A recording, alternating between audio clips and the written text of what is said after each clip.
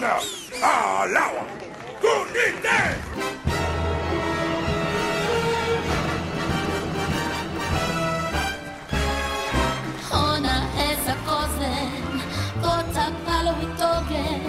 Ichaka setuka womanuka Tahat muna Bato at magjonrat Makin opo jisat Jikulban hayoki chi isak Tahat muna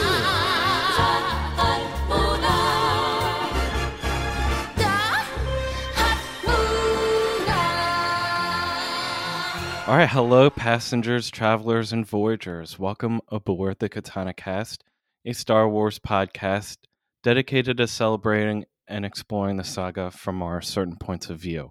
I'm your pilot, Ian, and with me, as always, are my co-pilots, Maria. Hey! I love Ben. that. Hey, everyone. I'm gonna keep doing that now. Like, that's just, that's you. So sit back. Thank you, Mo. And relax. Yeah, shout out Mo. We love you. And just try out as a force. Sit back, relax as we take off. Welcome back. It's good to be back. Glad to be here. We hope you missed us during our little break there.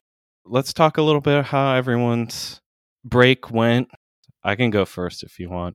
Yeah, go for it. It was really nice. Very low key.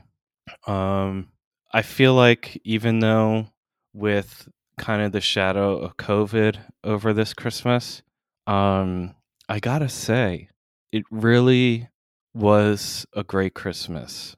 And just being able to like sleep in. Well, so usually it's my mother's birthday on Christmas Eve. So the whole day's like my mom's day.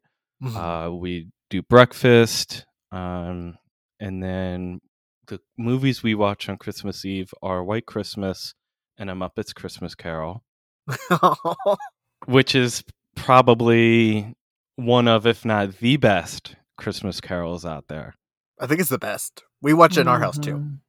And it's like every year. It's like, you know, there's no church, but there's Muppets and White Christmas. And then of course, you know, cards and gifts and having a nice dinner with my mom. And then the joys of like still like being a child at heart and loving Christmas, but then also just like now I get to sleep in, which is like super nice. So I don't even remember when I woke up, but it was nice just like in the morning not really have to worry about much except like is coffee ready? Do we got breakfast going? My parents are like devout Catholics, so they did a like virtual video YouTube thing of a mass. But yeah, and then It's a Wonderful Life. We had a nice dinner. No traveling or anything, but it was really cool because it's the first in several years, and by several I mean at least like a decade and a half, like where we actually had like flurrying on Christmas Day, and like that's like the kid in me is always like, I want a white Christmas, god damn it. So it was really cool experiencing that, and it was just like really nice. And same with New Year's, you know, not too much going on.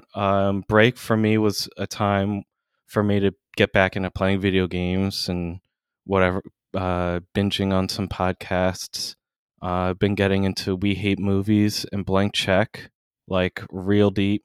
Our listeners should check them out if you want. Blank Check actually starts off as a Star Wars podcast before they go into other stuff, and they're hilarious. But yeah, I don't know. That was just about it. You know, pretty much just really low key. How about you guys, Ben, Maria? I was trying to think of the movie we watched. Anyway, well, don't you watch the holiday special? Yeah, we did that. We watched the Lego special. But there was a new one that we watched. What was it called? There it is. The Jingle Jangle. And that was really Ooh. good. And it's a pretty much all black Christmas carol type deal. And I thought that was pretty cool. They for can Ahsoka jingle to my see jangles. Oh boy. No. No. So it's a good family friendly movie, but yeah, it was so sweet. And I guess the closest thing that I would approximate it to would be like the Polar Express or whatever that movie was where Tom Hanks was good. everybody. Yeah. Yeah. Okay, that, good. but actually like relevant. Yeah. Yeah. Christmas was good. I always do a big breakfast. The kids got some good stuff. TJ got a PlayStation 5, even though I hate PlayStation 5. Oh, I'm so Are you an angry. Xboxer? No, I don't. You know why she hates PlayStation 5. I don't care about either. Okay. I'm still mad that Marshall had time to cut that promo, but he didn't have time to send me anything. That's really the whole reason I hate that thing. You just got to go up there. I'm really thinking that's what you got to do. I am thinking about it. Like, seriously. I don't know Like, what I'm going to do once I get there. I know where he lives. Like, I know the address, so. But I'm never going to get into the gated community. Like, that's just not going to happen. you gotta find someone else who lives in that community. That's right. If you have a connection, if you know somebody out there, DM me at Blurred Girl Jedi on Twitter, and we will find a way to make it happen. I have finances. If you can get me in. Yeah, so Christmas is good. New Year's, what did we do? We did a countdown. The sisters did a countdown to New Year's. That was fun. It was really fun. I just Yeah, popped it in was for a little interesting. bit. It was very interesting. I couldn't get like all the participants in. I'm like, how do we get everybody in? I didn't want to leave anyone out. And they're like, I'm not in. Like, how the fuck do I get in? And I was like, I don't know, dude. I'm trying to figure it out.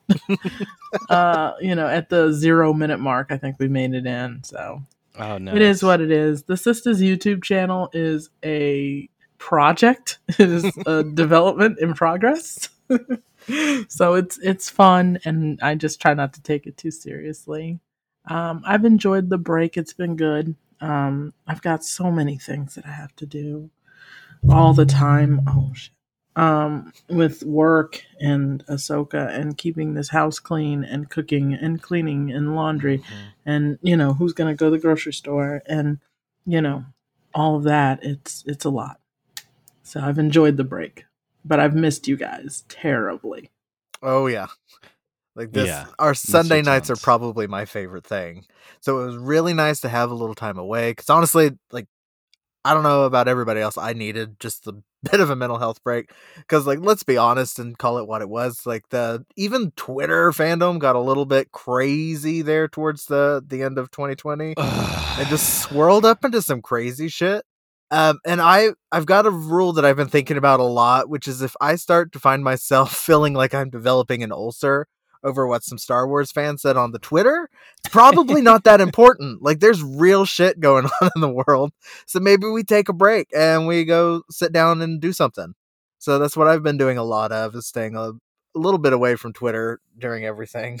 And we'll get into everything at some point, because God knows the world has been on fire while we've been on hiatus. Christmas was great. Christmas is a big thing in my husband's family. They're all big Christmas people. I traditionally am not, but I think I've got conned into it, and I'm very angry about it. But we had a great time. We did our normal kind of Christmas movie marathon that we get to curate. We always do a Muppet Christmas Carol. We always do a Divas Christmas Carol from VH1 back in the day, because you got to have that Vanessa Williams doing whatever it is that she's doing in that movie. God bless her soul. Caught in, went ahead and did what is it, Happiest Season over on Hulu, which is that Kristen Stewart joint. Is that good? No, it's not. It's not. And But the problem does is Kristen Stewart do a good job? she's great. The sad Okay, part about good. it is there's a really strong movie in there. But It's just that like movie- done on a Hallmark. no, it had Quality. money. This was going to be a Oh, theatrical really? release. Like, it was full money. So it's not cheap. people are doing their best job, but that movie does not understand who needs to end up with who at the end of it. Oh, okay. Because her fucking girlfriend is a goddamn nightmare bitch from hell. And then at the end of it, we're supposed to feel bad for her because her family's all uber Republican and shit. Like, no, baby, I don't play all that shit. Like, I come to your parents' house and you treat me like shit for 2 weeks, you get to walk all the way back to Philadelphia. Like, Is you that don't with fucking come home. Eugene Levy's son? Yeah, Is his name Dan? Dan. It's Dan Levy, Kristen Stewart. Oh Jesus, what's her name from everything in the 80s? It'll come to me in a minute. Aubrey Plaza's in it, and she's fantastic. She's hot as always, and that's who Kristen Stewart should have ended up with at the end of the movie because they had more chemistry than anyone else in that entire project. But it's okay, you live and learn. It's basic Hallmark fare. Nothing. You're not gonna get angry over the Christmas movie, but we in this house got angry over the Christmas movie. So had fun there. And honestly, we've just been staying busy with work and trying to stay on top of stuff here. It was really nice to just take some time, sit down and listen to The Light of the Jedi is what I've been doing for about the last week when I get a spare chance. And it's really fun as a Star Wars fan to interact with Star Wars. So I've just been sitting, enjoying my Star Wars, not interacting with Star Wars fandom any more than I have to for a little bit, because some of you guys needed to take a break during some shit, but it's all good. Everything's fine. Yeah, I had to take a break. I feel like a couple like Twitter storms happened when I was on, and I was like, like I'd go on and like sometimes Twitter's how I see what's going on in the world, because I'll go to trending and be like, all right, like who's fucking around now or whatever, and just to be in the know. But I was like, I can't. No, I'm on break, so it was nice to like get away from Twitter and Facebook. There was like a couple days where I was really hardcore off it, and then would pop back on occasionally. But did any of us see anything new, or maybe not necessarily anything new, but just like binged a show or watched a new movie? My family just binged through the first 2 seasons of Fargo, which fucking amazing, so good. And then we tried to get through that Tom Hanks movie Greyhound, and we couldn't make it. I think we made it maybe like a third of the way through. Now it looks gorgeous, like it's like the production value's like amazing, but it's just like, we get it. You're on a ship in the middle of the Atlantic, and you're Captain Phillips, but it's World War II, and it's just kind of like the same thing over and over. Like, so that got repetitive. And then we did watch Wonder Woman 1984. Has anyone else in here watched it? Yes. All right, we'll Yes. talk about this for a bit. Okay. Let Maria go, because Maria loved this movie, and it makes my soul so happy that she loves I this need movie. someone who loves You this want movie the to talk smoke? about it. You want the smoke? I'm going to give it to you. I was in tears watching this film. Like, oh my God. Like, Patty. Patty, this one's for you. Patty. I love you, Patty. I do. I love you. I got your Funko Pop. It's in the kitchen. I love you, Patty. I adore you. They better not never come for you. Ooh. Oh my God. Somebody gonna get their eyebrows singed off. Oh no. Oh no. No, Patty. This is why it's so important to have the right voice behind the character. You can have a strong female character all day, but if you don't have a strong woman behind that character giving an honest voice, it is not genuine. It doesn't resonate like it should with the intended audience. And my God, Wonder Woman 84 is fantastic. I don't know where to start. Okay, so let's start at the beginning. Okay. Boom. Oh, let's talk about that opening because That opening scene, I didn't Ugh. think that we could possibly get anything that would add another layer to Diana's origin story. So originally in the William Martin Molson comic in 1930 some odd, when he first decided to do comics, it wasn't yet DC, it was called Action Comics. And he had the games around who would be the emissary of the Amazon clan to take this man back to his world. Patty said, no, that's not good enough. And she went back, and what she did is she made it part of their culture. Instead of the actual plot point being based around a man, she took ownership of that back to the women and made it a part of their culture, which was so deep for me. I'm like, wow, she actually took the original source material and made it better in a way that makes sense and in a way that honors the culture and tradition of the Amazon people as a whole. And so I was just like, oh my God, this is so fucking dope right now. And then just watching the competition and all of these women of different colors, like different shapes, different sizes, different shades of women. I was in tears in the first 20 minutes. Like, oh my God, she did it again. Same young girl actress, killing it as usual. I love that little girl. Her name escapes me, but she's amazing. Not only that, but there's an important lesson in the beginning of that scene. And I was on Diana's side. Like, okay, like she may not have hit every mark, but she made it. But the journey to how you get there is just as important as getting there sometimes. And that's a lesson that I need to remind myself of. You know, as a woman in leadership, I'm not going to take those same opportunities that I see men take all the time where they manipulate somebody or they get it by a shortcut. I don't want a shortcut. I want to get it fair and square. I want it earned. I don't want it handed to me. So that may mean that it takes longer for me. And that's what I really took away from that first 20 minutes. I was like, ooh, yes. And I was eating on it. And I was eating. But she wasn't done yet, right? The movie seemed like it was like 4 hours long. I was loving every minute of it. I know what you're thinking. Why is the jet invisible? Bitch, I'm going to tell you why, right? Because Patty made it make sense. Right? She took a concept that nobody understood, like why this is happening, and she made it not only meaningful, but something that's personal and resonates to the character. Right? Diana associates Steve with flight. Right?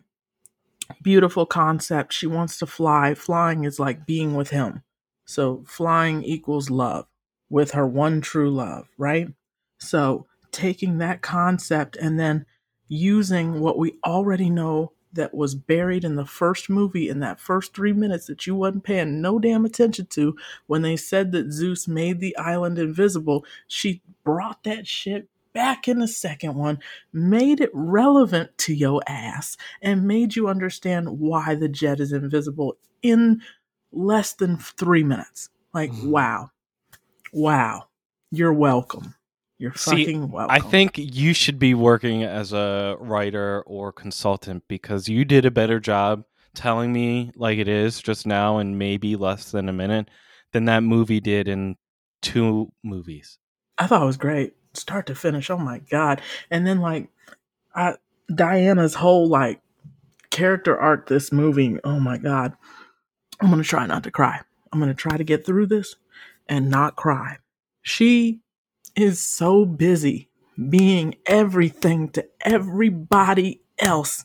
And she says it in the movie. She's like, I just want this one thing. I just want this one thing. You think the movie is about Maxwell Lord and the cheetah, and it's really not.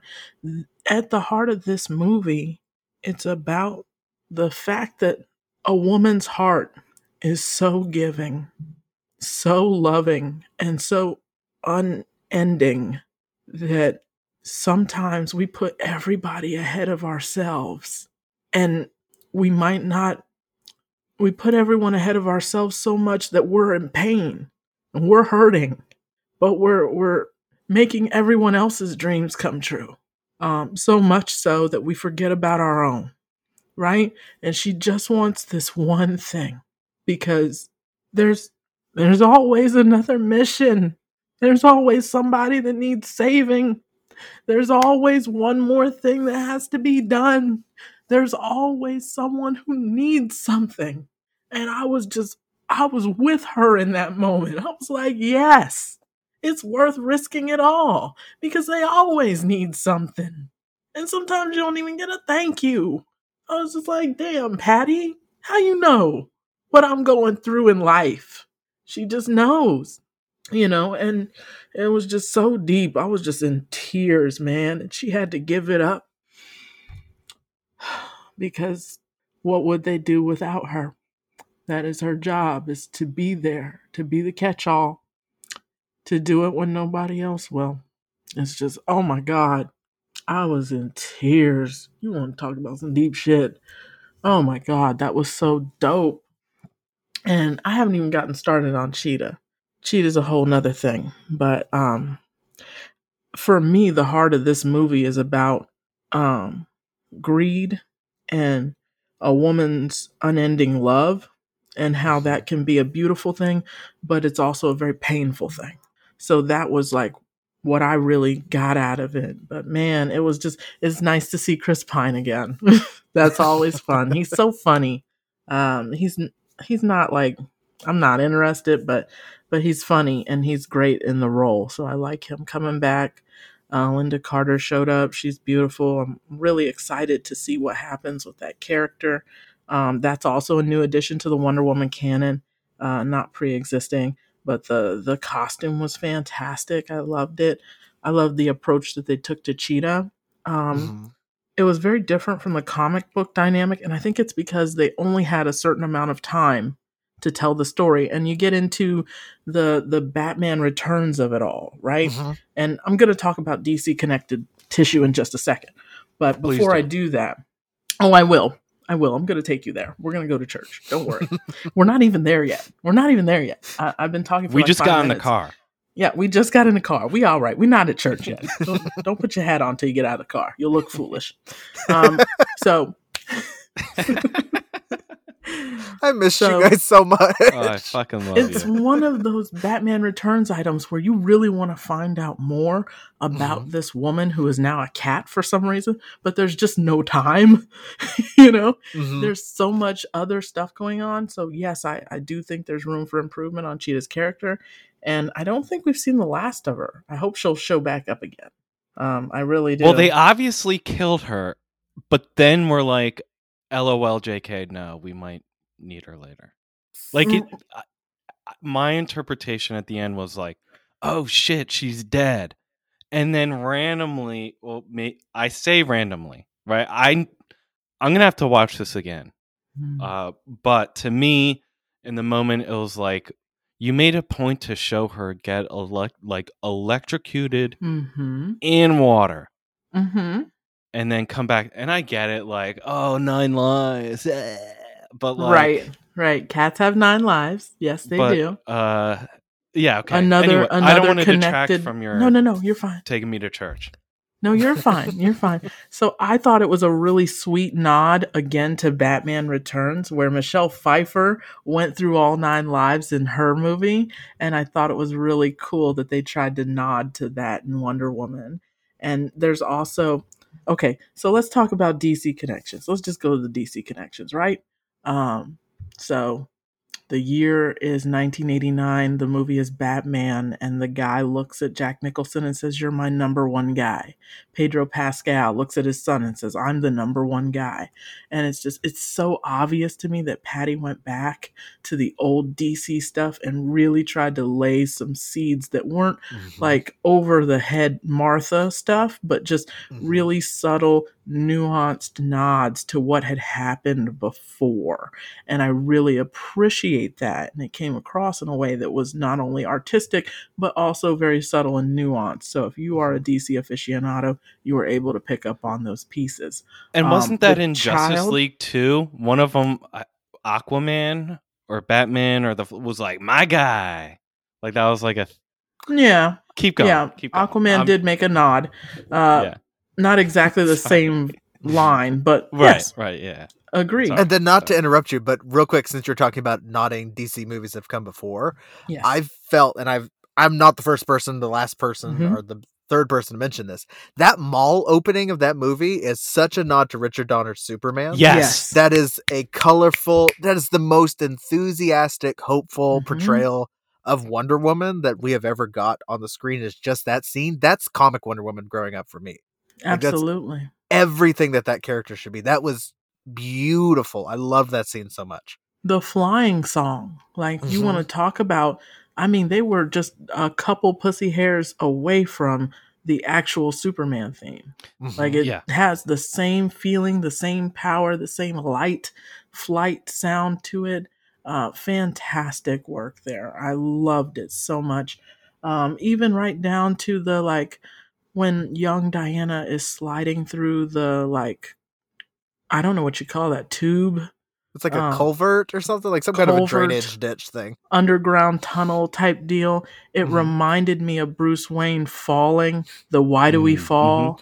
So beautifully done. Again, just these little subtle nods back to what's already happened. And it didn't detract from the story. It wasn't ham-fistedly done. It wasn't a Martha situation. Just expertly done by somebody who obviously knows what the hell they're doing and knows what they're talking about. Fantastic work. And I love the Barbara stuff too, because there's a subtle transition happening there. But if you aren't aware of it or you're not looking for it, you might not notice, or you might think that it's like, what happened here? But there is a lot of nuance there. I love the chemistry between Diana and Barbara when they're having that drink together. It's very, very comic book right there. You get that energy because they are very similar in a lot of ways. They both want to belong. It's just they're doing it in a different way. Loved Kristen it. Wiig is such a good antagonist for that version of Diana too. I was shocked not shocked. I know she's a fantastic actress, so I was rooting for her the whole time. She's just so unbelievably charming through that whole movie that you really don't want anything bad to happen to her, because you see every step of the way on her kind of internal journey to where she gets to where you're just like, well, I hope she's okay, man. Like, she just needs to sit down, have a conversation, get a sponsor, something. Like, she'll be okay. There you go. But they made her an empathetic villain, someone that you can relate to. Look, she's coming home and this guy grabs her. I was with her. I'm like, let's cut it off. Let's do it. I'm with you. When she sees him again, I'm like, all right, well, it is what it is. I'm with you. I was disappointed she didn't kill him, or it wasn't worse than how it ended. I don't think that's Patty's vision of that character. I mean, I would have looked the other way, just happy, like, you want to stomp that motherfucker's face in the curb? All right, girl. Like, you need someone to help you bury a body? Because I'll do that. I can be that person. But I think it was an intentional choice by Patty to give her a little more redeeming qualities than just letting her be a cold-blooded killer that early in her storyline. Yeah, I agree. I think there was a lot more transformation that needed to happen. I think if we're going to see killing, it needs to be by Cheetah, not Barbara. I think we need to see that character fully enveloped and fully evolved before the killing starts. But man, such a good character and such an interesting version of Barbara. Really loved it. And I love that the villain is greed. The villain isn't even a person. Like, how deep is that? Like, the villain isn't even like a real thing. Because at the end of the day, we discover that Maxwell Lord is just a flawed person trying to overcompensate for things that have happened in his life. We get a lot of flashbacks to domestic violence issues and the way he treats his son today. And, and I think it's is so much better than the way that we used to do this when I was a kid, that the Joker was just bad because the Joker was bad. Like, it's a way to introduce complex ideals to children about right and wrong and how it only takes one choice to turn you into a villain. And that there's more at play than just some bad guy somewhere twirling his mustache, making bad choices. So I love the movie start to finish. It was fantastic. Sad to see Steve go again. I always want her it's to 70 get what years. she wants. Come on, she needs to get some more dick, and you know she can. Come on, 70 years. Just because you can doesn't mean you want to. And look, fair enough. You know, some people have very special needs, and those needs can only be met by certain people. Maybe she's got a type. Maybe she's just not that. Look, you know, it takes a lot to break a wild stallion. You know, if you've been on the plane for a long time and you've been running, you know, it's something special got to stop you. Something real special got to be able to stop you and catch your eye. And it's more than a pretty face. So I think she has a lot of attachment to Steve because she was her first touchstone into the human world. And he never treated her like a lesser equal. You know what I mean? He looked at her as a peer, as a partner. They were in this together, and he never like placated her. And I think as she got older, she understood more about that dynamic and that relationship. And we see that throughout her apartment, that she has grown in her feelings for him during the time that he's been away. I remember when Patty said she was going to make a Wonder Woman trilogy that would rival The Dark Knight. And people laughed. And they made fun of it and thought she was crazy. And those people can all suck my dick right now. It's happening. It's happening. She's going to give us something beautiful that we can put on the shelf right next to the Batman movies and be proud of. I'm so happy to see it. Oh my God. And Antiope, like, oh my God. Anytime Antiope's on screen, you know it's real. You know it's the real deal. I'm so excited for whatever the third movie is going to be. I know it's going to be a while. That's okay. I'm hoping for Xerxes. I think that'll be good.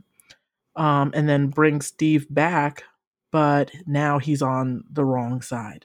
Now he's working for her. I think that would be cool because then she's got to make a choice. But it's heartbreaking every time she has to make that choice. And that's her one soft spot. Oh, God. But it's amazing. And there was a subtle nod to Star Wars in there. I like that. There was a nod for us. That was cool. I would be remiss if I didn't shout out the costume department for this movie. Yes. Okay? Somebody did some work. Okay? The casting in this movie. People of color. Curvy people. Skinny people. Non-skinny people. Everybody. Like, the casting on this movie is so fucking dope. Right down to Pedro Pascal's son. Like, the child that they cast. Like, oh my God. Like, yes. Yes, his assistant, the young gentleman with the locks, like, I'm for it. Like, yes. Like, this is the kind of superhero movie that we deserve, that has the representation, that has the diversity, that has the nuance, that has the complex villain, that has those things that we deserve. Instead of, okay, fighty, and now this guy with an eye patch is going to tell us where we need to go next. Like, it's just, I'm really proud. And I can't wait to see what she does with Star Wars, man. I know it's going to be amazing. We're guaranteed to get a strong woman character and something complex, which I am, like, starving for. I'm done. I'm going to be quiet. No. No, you're good. I just missed my Maria rant, so... Okay, so regarding the costumes, Yeah, someone definitely had to have hit up like Madonna and Grace Jones and was like, "What's happening?" Yes. And I bet that's exactly how that conversation went. Mhm. Okay, I have a lot of conflicting thoughts with this movie. Mm. In terms of like look and aesthetic, like it was bright, it was colorful. I was here for it. It the soundtrack was great. I like aesthetically, it was really amazing and well done and Mhm. like spot on. I thought so. I guess my first quote unquote legitimate complaint, I felt it went on too long Mm. a bit. At around the 2 hour mark, I was like, kind of like looking at my watch, like, are we almost close to killing the bag or not, or getting saving the world yet? Or, Mhm. That's with fair. I'm not even gonna judge you for that. That's fair. It was a longer movie. I enjoyed every second of it because I'm a fan, but I right. understand it Well, was long. no, and I've converted like one of my goals in quarantine, which I accomplished and did, was get through all of the DC movies and like go from there. And I started at I started with the Superman. I even watched Supergirl, which I'm about to compare this with. I thought Supergirl was a better movie than this was. And I'm talking like I think it came out in the 80s. Yep, it Uh, did. It's a camp classic. I don't know that I'd be that brave, but I love you.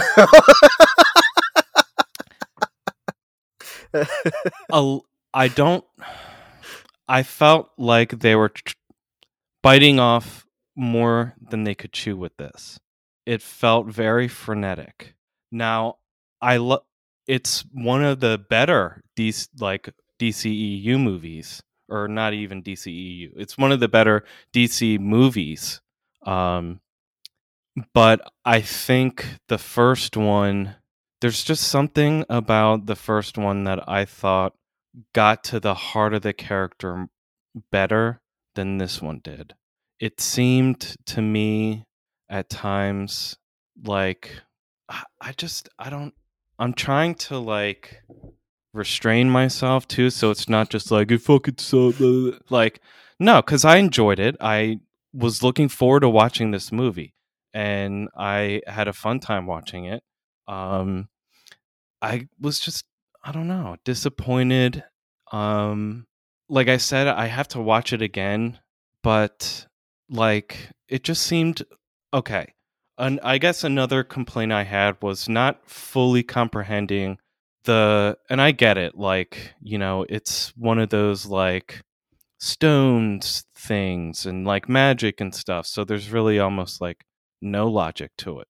But with the wishing and then becoming the wishing stone and then no, I gotta touch you and you gotta touch me and we gotta wish and then it'll be true. And I just don't understand how like I felt like they could have done more with that villain. Like it was almost too little too late toward the end of the movie when you show us like him in his childhood. And don't get me wrong, like no kid ever should ever have to see a parent get beat by the other for any reason at all. There's just so much undue trauma there. But to like throw it in almost as like a crutch for the character, and then he's growing now he's an adult, he's getting divorced, and like I felt they should have focused more on him and his son and maybe what happened with the wife. And like that's why he's doing what he's doing. Um it I Whether that's that actual character's background, what they showed in a movie, or like maybe they adapted it differently for a wider audience, like I don't know, but I don't think you needed to go that far with that character. I think you should have focused on like the relationship of the family unit and then the breakdown. And it's like, okay, like now that's why this guy's going the way he is. Or like early on, he's like making a deal with that guy, and the guy's like, "Look, there's no oil anywhere. I want my money back." Blah blah blah. Like, why not just wish for oil to be where there was none? Well, the point of the wishing stone, you have to get something back, like because everything comes at a cost. So he's got to broker a deal. So Okay. if he just wished for oil, then it wouldn't work because there's no other side to that scale. You got to have balance, if that makes sense. Yeah, that makes sense. With Cheetah, Mm-hmm. I actually thought Kristen Wiig did a great job. It seemed with her character, I guess the issue I had with her was it seemed more like they focused more on the physical change rather like, and of course it evolves out like throughout the movie, like her discovering how strong she is and the powers that like are growing within her. So I get that like kind of slow build there, but like, you know, you kind of have her come in and she's like a klutz, and then all of a sudden like she's just like straightens her hair and wearing tight dresses, and now she's like hot, maybe put on some more makeup.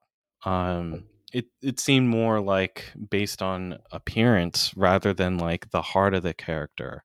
Like, do you know what I mean? Like there I would say that at least in that one, I feel like Kristen Wiig's performance and then the writing around that, at least for me, I thought I conveyed that. That's something that I definitely don't have any issue with the movie. I thought she did a really fantastic job of between Kristen and also then Patty as the director of not giving her the Yeah. like I have frizzy hair and glasses and then like suddenly I Mhm. change because I have a full face of makeup on, because her changes are very very subtle as far as her actual hair and makeup goes. Like it never really changes that much. It's her internal changes enough that people start noticing her, down to the point of when she has her first little uh excursion out once her powers start kicking in and she's basically just rearranging her own clothes and now suddenly she's a hot girl. Like it's very subtle. They didn't do the classic like she takes her glasses off and suddenly everyone's like, holy shit, it's Uma Thurman. Like no, she looks like Kristen Wiig the whole way through. Like they don't make her as like nebbish as they did Michelle Pfeiffer back in Batman Returns, Right. even so much. Which those two are very similar and intentionally, I think so. And don't get me wrong, Mhm. Michelle Pfeiffer in Batman Returns is far and away the best part of that movie, and I'll talk about that performance till the end of forever because like I don't know if I want to be with her or be her, or both. They could do Come both. on. That's fine. Come on. Come on. But no, I think Kristen Wiig did a fantastic job. No, with, and I'm not digging on her performance. No, I you're think good. She did the best with what she had. I think once she gets into kind of like full cheetah mode, Mhm. that wasn't as strong for me kind of personally, but Mhm. that could be just because there's not as much of her that I'm visually seeing, and there's still kind of some tweaking that could have been done with trying to do that design, but it's a hard design. Like trying to take that comic book design and put that on film in the kind of universe that Patty's already made. When they announced they were going to do that, I was already curious how they were going to come up with it, because it's a very difficult design to adapt without it looking just ridiculous. So I think they did manage that. I don't think she ever looked ridiculous. Maybe once looks they like revisit Cats. that character. And I've seen Cats, and I love that movie, unironically.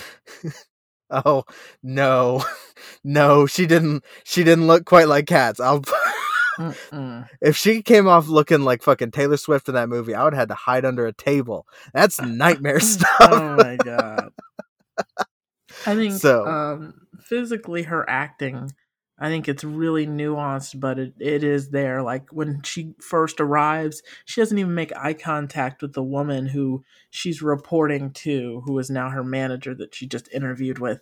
And then when she's holding court in her office there, she's making eye contact with everyone. Not only that, but she's telling these funny anecdotal stories. That I love that scene. Mhm. I think that's one of the best scenes, not just of the movie, but for that character. when we meet Barbara, she's very passionate about her work. And then by the time that the transformation starts happening, she let the wishing stone go and then tells Diana like it wasn't a big deal. I'm like, 20 minutes ago, you were so passionate about your work and you cared so much about it. Mm-hmm. Yeah. And you were so proud of it. So I think that the changes there is just so subtle that people are not catching it.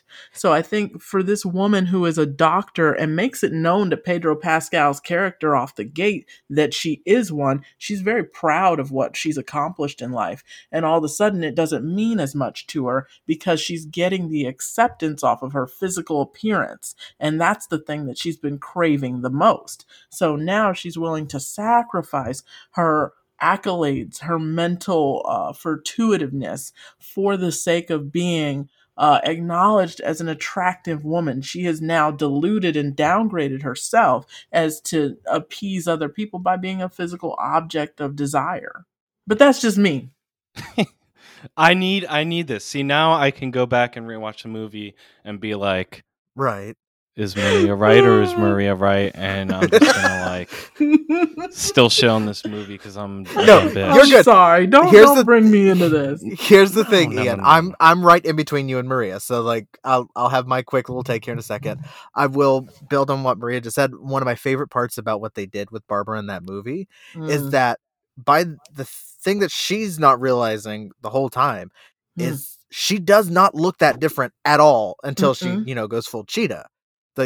They don't suddenly put her in a push-up bra and they don't throw in a bunch of hair extensions. Like, she's her the whole time, and it's just her interaction with other people is kind of what draws them to her. Right. The wishing stone doesn't do that. Like, there's the physical stuff where she can beat the shit out of somebody, but as far as like her confidence and people paying attention to her, she does all of that herself, and that's what makes it so tragic for that character, is because all she wanted was acceptance. And she thinks that she needs to give up everything that she worked for in order to have this kind of draw for people. But like, she's a very charismatic person when she wants to be. Even when we meet her, she's not. She's kind of klutzy and nervous, but she's still just as charming the whole way through that movie if she would just kind of like take a breath and speak up. And I think it's a very intentional choice by Patty, because you're showing that she had her own internal power the whole time. And like, we're back to the magic feather. All right. It is. We came full circle, baby. Full circle. We hit it right back where it was supposed to be.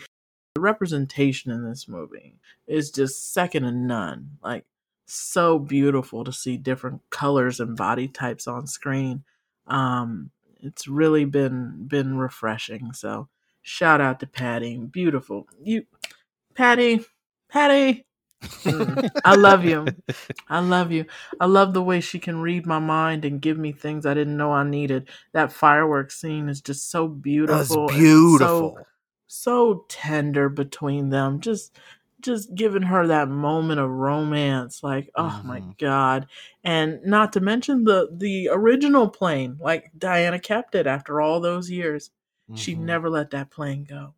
She had that plane restored and put it in that fucking cargo hangar or whatever, just sitting, just waiting. Like, wow, so dope. So many cool things in that movie. The punk rockers that they pass on the way after the escalator. I love the fact that there's a black girl in that group. There's the girl she saves, black girl. Like, hello, we are all up in this joint. And it's so beautiful to see.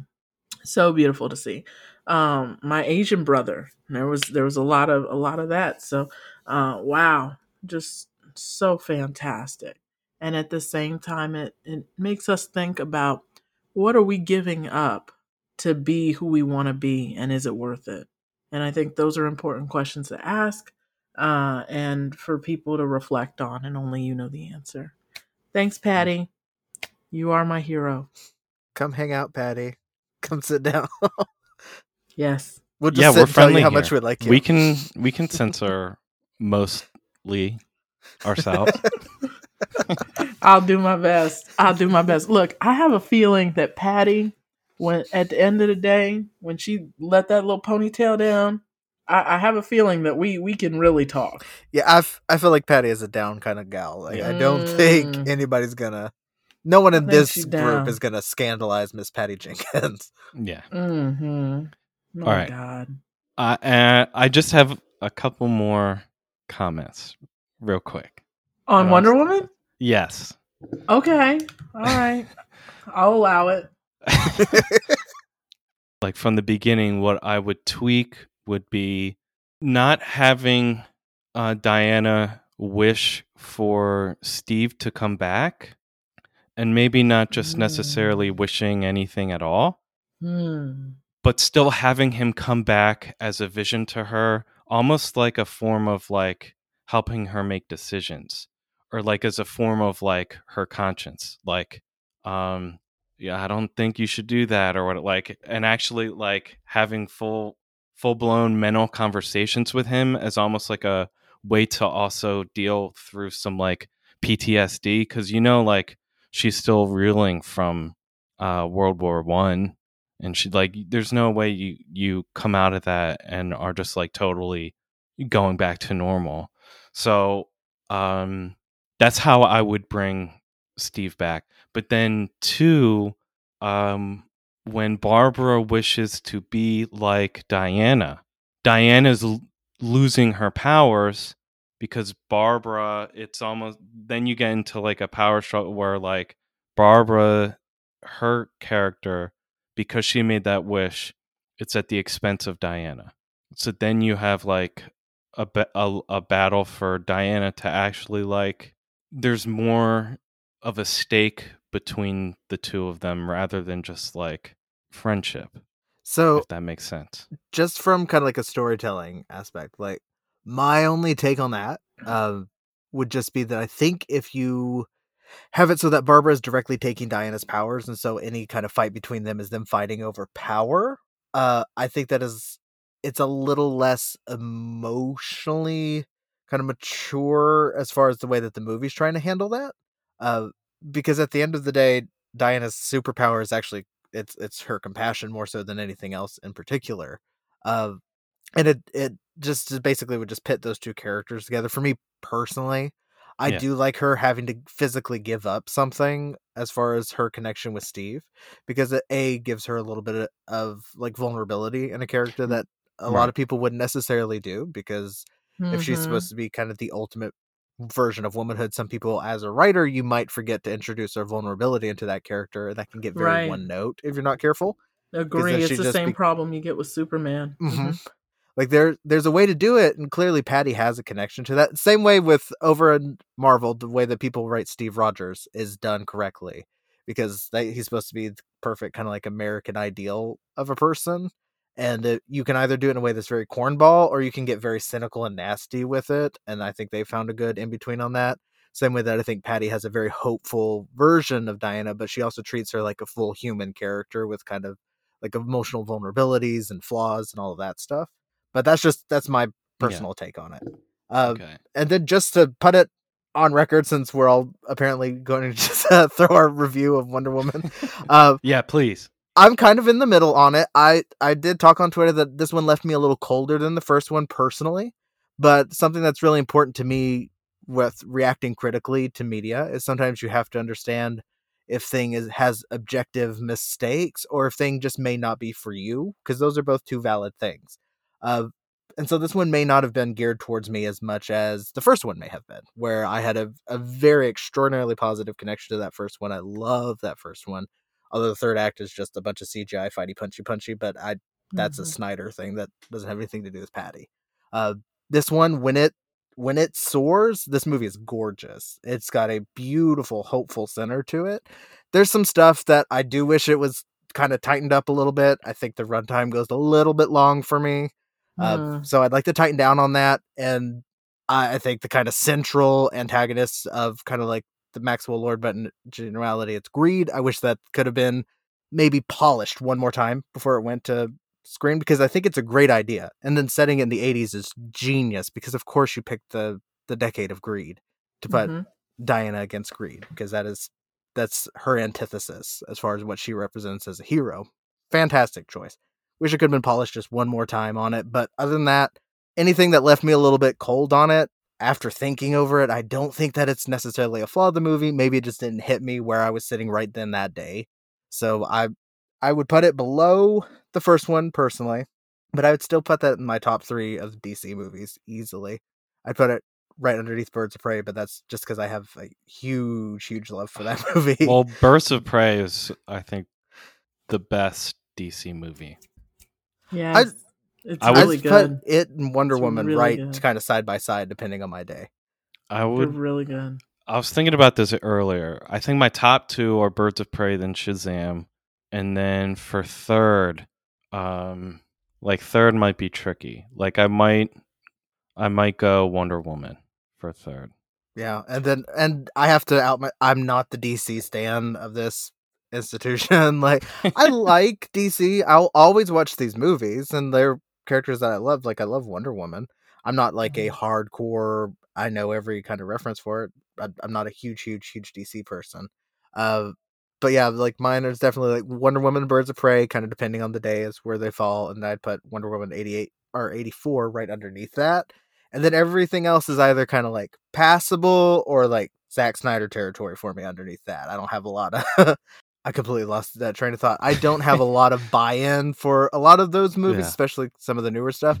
Even stuff that's well made. Shazam is a well-made movie. It's definitely not for me. So I watched it and it was pleasant. It was a really cute movie. But I mean, it's definitely not directed towards me. Can I? Yeah, your You turn. can do whatever You're you up. want. This Yeah, is go for it. whatever we want to talk about tonight. Okay. I before I slide in, I want to make sure.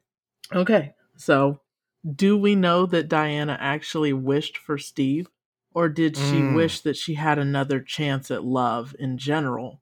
Did she wish that she had a chance at love? Do we wish? We don't actually hear her wish. She just looks at the stone and she says, "I wish." That's it. In light of what you said earlier, I don't necessarily believe that she wished particularly for Steve. I think that she wished that she had another chance at love, and Steve came back as a result of that wish. Maxwell Lord is the perfect villain to introduce along with the concept of greed. He was introduced originally in 1987 in a Crisis comic, and he's kind of a blank slate. He was briefly mentioned and shown up in the Supergirl TV show season 2 or 3, but nothing really big there. He's been reimagined as a Trump figure. He's been reimagined as like an action Arnold Schwarzenegger type. So I thought this was the perfect character, almost a blank slate, to bring in to sort of introduce this character to the larger masses. And I think that, to your point about his backstory, we can't see that too soon, because then we start to develop empathy for this character, which we can't have until the final act. Like, we have to have the redemption story. So he has to kind of be the big bad guy that we hate for a portion of the film. And then at the end, we get to see the reason behind that. And just like in real life, the people that we dislike, we probably don't go into their history and say, "Hey, can you tell me why you're such a douchebag?" We just accept that guy is a douche and we move on. So I love the way they did Maxwell Lord. I also think it's worth noting that in order for Diana to retain her independence and to remain a strong female, the strong woman figure, we can't have a man Jiminy cricketing for her. I think it's a great idea, but it doesn't really work for Wonder Woman. This icon of feminist empowerment. I think if anyone's going to Jiminy cricket for her, it's probably going to be Antiope, if there was such a thing in her world. Are there other ways to bring Steve back? Absolutely. I will die on the hill that I want to see him come back as the bad guy, doing it against his own wishes. You know what I mean? Great example. Jafar gets the lamp in Aladdin, and all of a sudden the genie is doing what Jafar wants, and he says, "I'm sorry, kid." I want to see that with Steve and Diana. I'm sorry, baby, I love you, but I got to do this. So I think there are a lot of interesting ways to bring Steve back, whether it's through Xerxes or another means. Hades could also play a role in that barter transaction to bring him back. But I think it's important that it's done in a way that we respect the integrity and the independence of the character, so we don't end up sacrificing that. Okay, bye. I'm out. All right. I think, and I'm only going to touch on the first part of what you were saying. I think she does wish for Steve, because if she had wished for love, she would have asked the guy out on a date at the end, or like he would have given her his number or something. Well, who's to say that they didn't? Oh, come on! It closes on a screen. end note. No, they walk away different. Yeah, so it doesn't. You ain't never done a run back on somebody. You ain't never checked back the next day to see if they be there at the same time. She knows where he lives because she was there with Chris Pine. She knows his apartment. Who's to say she doesn't walk that way every afternoon? Hey, I'm out here, Patty. I'm out here for you.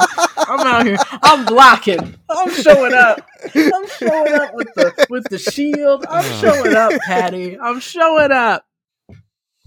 I'm just saying, who's to say that they don't link up later? You never know. A stylish dude like that, he'd be shopping.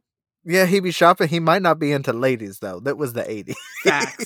Facts. There's also that. True. There's a strong possibility. I picked up on that when I saw that scarf. I was like, ooh. Yeah, I was like, oh, honey, sweetie. Oh, baby, honey. I'm not sure. Especially he's playing for the right team. He might not be interested. If he is shopping, then, just call your local Wonder Woman mall cop and she'll save the day. Yeah, I guess you could do that.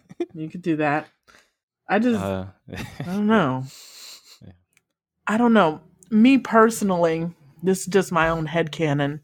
Yeah. I feel like Wonder Woman's pussy is so tight that your shit gonna break off in there.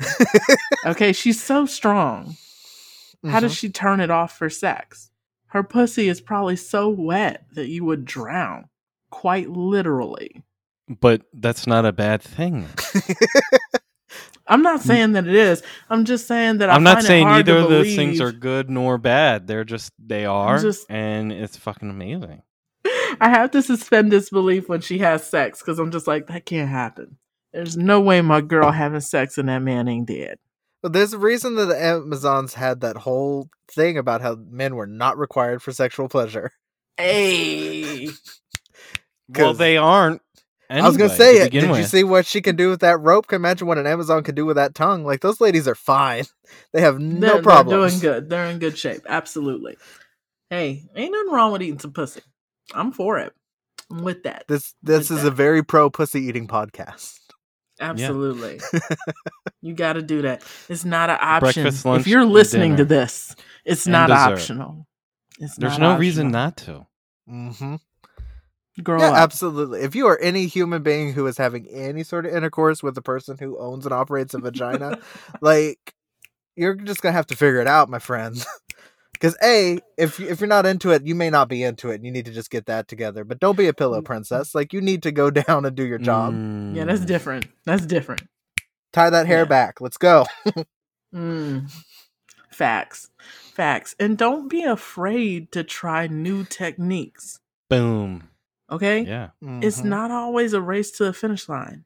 Maybe you take your time on a few nights. Maybe you make it a journey. Okay? It doesn't have to be, okay, you good? Like, come on.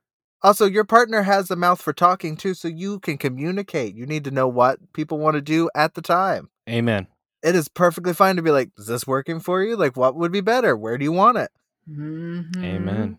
And sex toys. This is a great time to talk about sex toys, okay? They are not just for single use. They can be for a partnership. Mm-hmm. And if a woman owns a vibrator, it's not a slight against a man. It's not a slight against a man. She might just want to use it. Okay? Mhm. I'm a vibrator gal. I don't care who I'm with. Okay? That's my business. That's how I do it. Okay? There's nothing wrong with that. So don't take it personally if she has a toy that she likes. Be happy that you're in the middle of this scenario Mhm. and she wants to Yeah. include you in it. Because that's difficult for women to express those kinds of, especially when society tells you that you're just supposed to lay back and be beautiful. How do I orgasm if I'm just laying back? Mhm. It's a contact sport. I don't know if you know this, but you're gonna have to do some work. Some shit's gonna have to happen. Mhm. Let that woman do whatever she got to do to get there, because God knows there's enough going on that women can't always shut off their brains enough to even Mhm. be able. I know I can't. Like, I got the list running in the background. I got to shut off every app. so there's no apps running in the background so I can actually focus. Yeah, so if you're listening to this, eat some pussy. Mhm. Or if you're And someone who and has if a pussy, don't feel any kind of shame if just penetrative sex does not do that for you, because one of the things that they Yeah. do not teach you Come in on. sex education is the largest percentage of people who operate vaginas will not actually get an orgasm through vaginal penetration because it's absolutely nowhere near your clitoris. So like, we need to understand our bodies, and if that makes Hello? you uncomfortable as someone who is having sex with someone with a vagina, then you need to grow the fuck up. Hello. Hello. Yes. All the hellos. All of them. I fell And, away. I wanted to be a clinical sexologist. That was the thing that I wanted to do. And then I decided it would be more fun to drop out of high school and do drugs. So unfortunately, that's not what I happened. get it. But I did read a lot of stuff. That's facts, though. At least you're honest Fair. about that shit. That's Yeah. dope. And you can still do that. You're doing that right now. Like, you Boom. are helping someone right now. And look, if you're going to lick someone's butt, tell them you're going to do it. Make sure that the other person is comfortable with it. And That's all I'm ready. going to say about Let's that. just talk about Yeah. just straight up basic hygiene too. It's a great thing. I encourage you to get into Come on.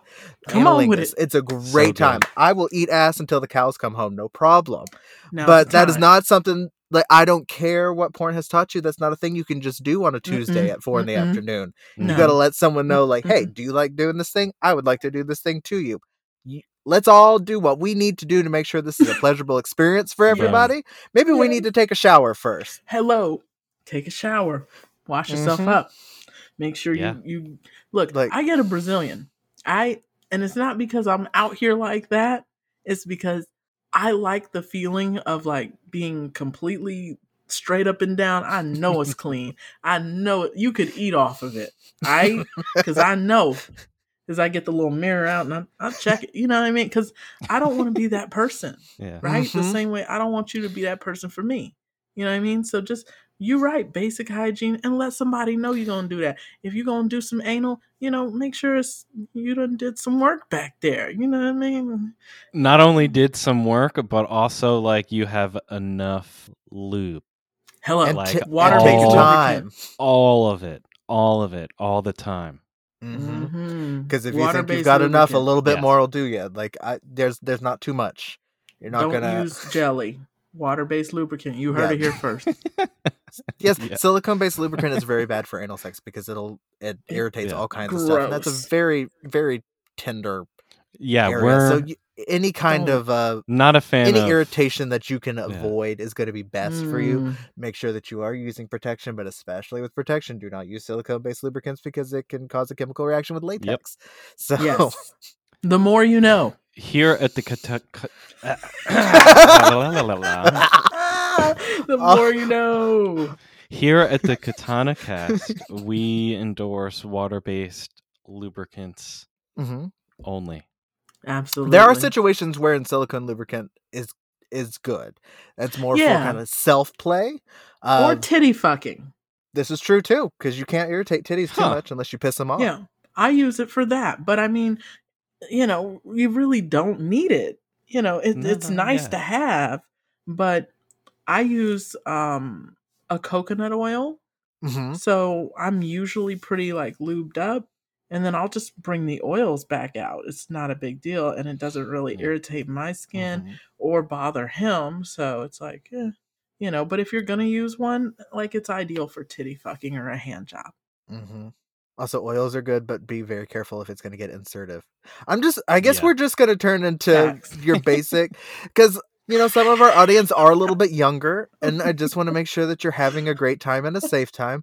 But Do don't we hurt know that yourself our or give audience is yourself. generally on the younger I side? can see our Oh, analytics. shit. I do know why we come across. Actually, You see it. most You of see our the audience analytics. is underneath the age of 25. So, Okay. Hello. Hello. Hello. Look, it's all good. I guess we'll turn into the sex education Star Wars podcast, and we'll just do that. I just want to, stress the importance of keeping an open mind Mhm. and communicating with your sexual partners, whatever your needs are, so that you can get those met. Because you can't be mad at something that you didn't get, that you didn't even Boom. ask for. If Mhm. you want somebody to play with your booty, you're gonna have to grow up and go tell that man to play with your booty, or that lady, or whoever it is. Mhm. Tell them, hey, I need you to touch my booty hole. Okay, make sure it's clean. That's your responsibility. That is your responsibility. Okay. Like, if Yep. that's your thing, that's your thing, and we don't even talk about that there because I don't play that. I'm sorry. It's That's true. the only. It's Also, true. best piece of advice that anyone ever gave me sexually is that you are responsible for your own orgasm, which means that, like, once you get in there and you're having fun, you need to start asking for what you need for this to be a good time for you. You don't get to go and pout, just like Maria said. You can't be angry for something you didn't ask for. So if something's fun for you, but you can only get off in a certain position, that at some point you have to be like, all right, it's time to do this part. And as long as you're playing with somebody who is respectful, then that won't be an issue. And if you are with someone who thinks that that's a problem, then you should not be having sex with this person. Absolutely, because it needs to be a two-way street. And if you don't feel comfortable, that's a red flag that you are in the wrong Yeah. sexual relationship. No one should feel uncomfortable in any relationship. There's always nerves and jitters, but don't get to the point where you're uncomfortable just verbalizing needs. That's just crazy talk.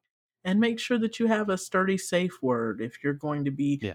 participating in, extreme play or any type of pain play. Make sure that it's a word that you wouldn't say normally in conversation. That's how we know that it's a word that demonstrates you need help or you're uncomfortable with something. So I think those are good points as well. Also, if you're younger, and I swear we'll get off the sex talk, but I just keep thinking things like, I wish I had told 20-year-old me this.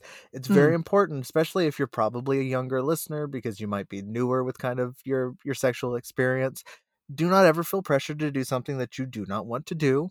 Boom. That's a major thing. Because just because someone else says that, like, this is what I need, if it's not your thing, it's okay to say, that's not my thing. Because there's a whole world full of people who they can go find to do that. And if someone's like, well, I don't know, maybe I couldn't be with you if you can't do that, that's a red flag. Don't fuck with that. That's emotional manipulation. It like, is. You are only expected to do what is fun for you. If you want to get adventurous and try something, that's fine. Halfway through it, if it's not for you, you can say, this isn't for me, and tap out. There's no shame in that. And if anybody makes you feel otherwise, don't fuck with that person. There's so many nice people that you can go have sex with. Like, don't fuck around with that shit. You're nobody's victim. Hello. You don't have to participate at all. And you know what? If that person really cared about you, they would have spoke to you about it beforehand. You don't have to deal with that. And there's a way to say I want to pee on you without, blindsiding somebody with that. And don't feel like you have to be peed on to be loved, because that's not true. Put that on a t-shirt. The more you know. That's it. Welcome to our Star Wars podcast, where we focus on Wonder Woman and not having to be pissed on in order to be loved. Right. What Star Wars? I watched the High Republic live stream this week, so that was my Star Wars thing. Yeah. I haven't. I'm just on a rewatch of Rebels. Ooh, and so obviously good. it's fucking amazing. But Ben, you're into the beginning of High Republic. How is it? I am. How high looking are it up. they? They're a little high. I am currently had to look it up. I'm on chapter 25 Oh of shit! Flight of the Jedi right now. Nice. Yeah, I'm about halfway through it, so I'm doing really good. Honestly, and I've said it before on the podcast, that there are certain eras of Star Wars that are not necessarily geared for everybody, and that is okay. Star Wars is enormous.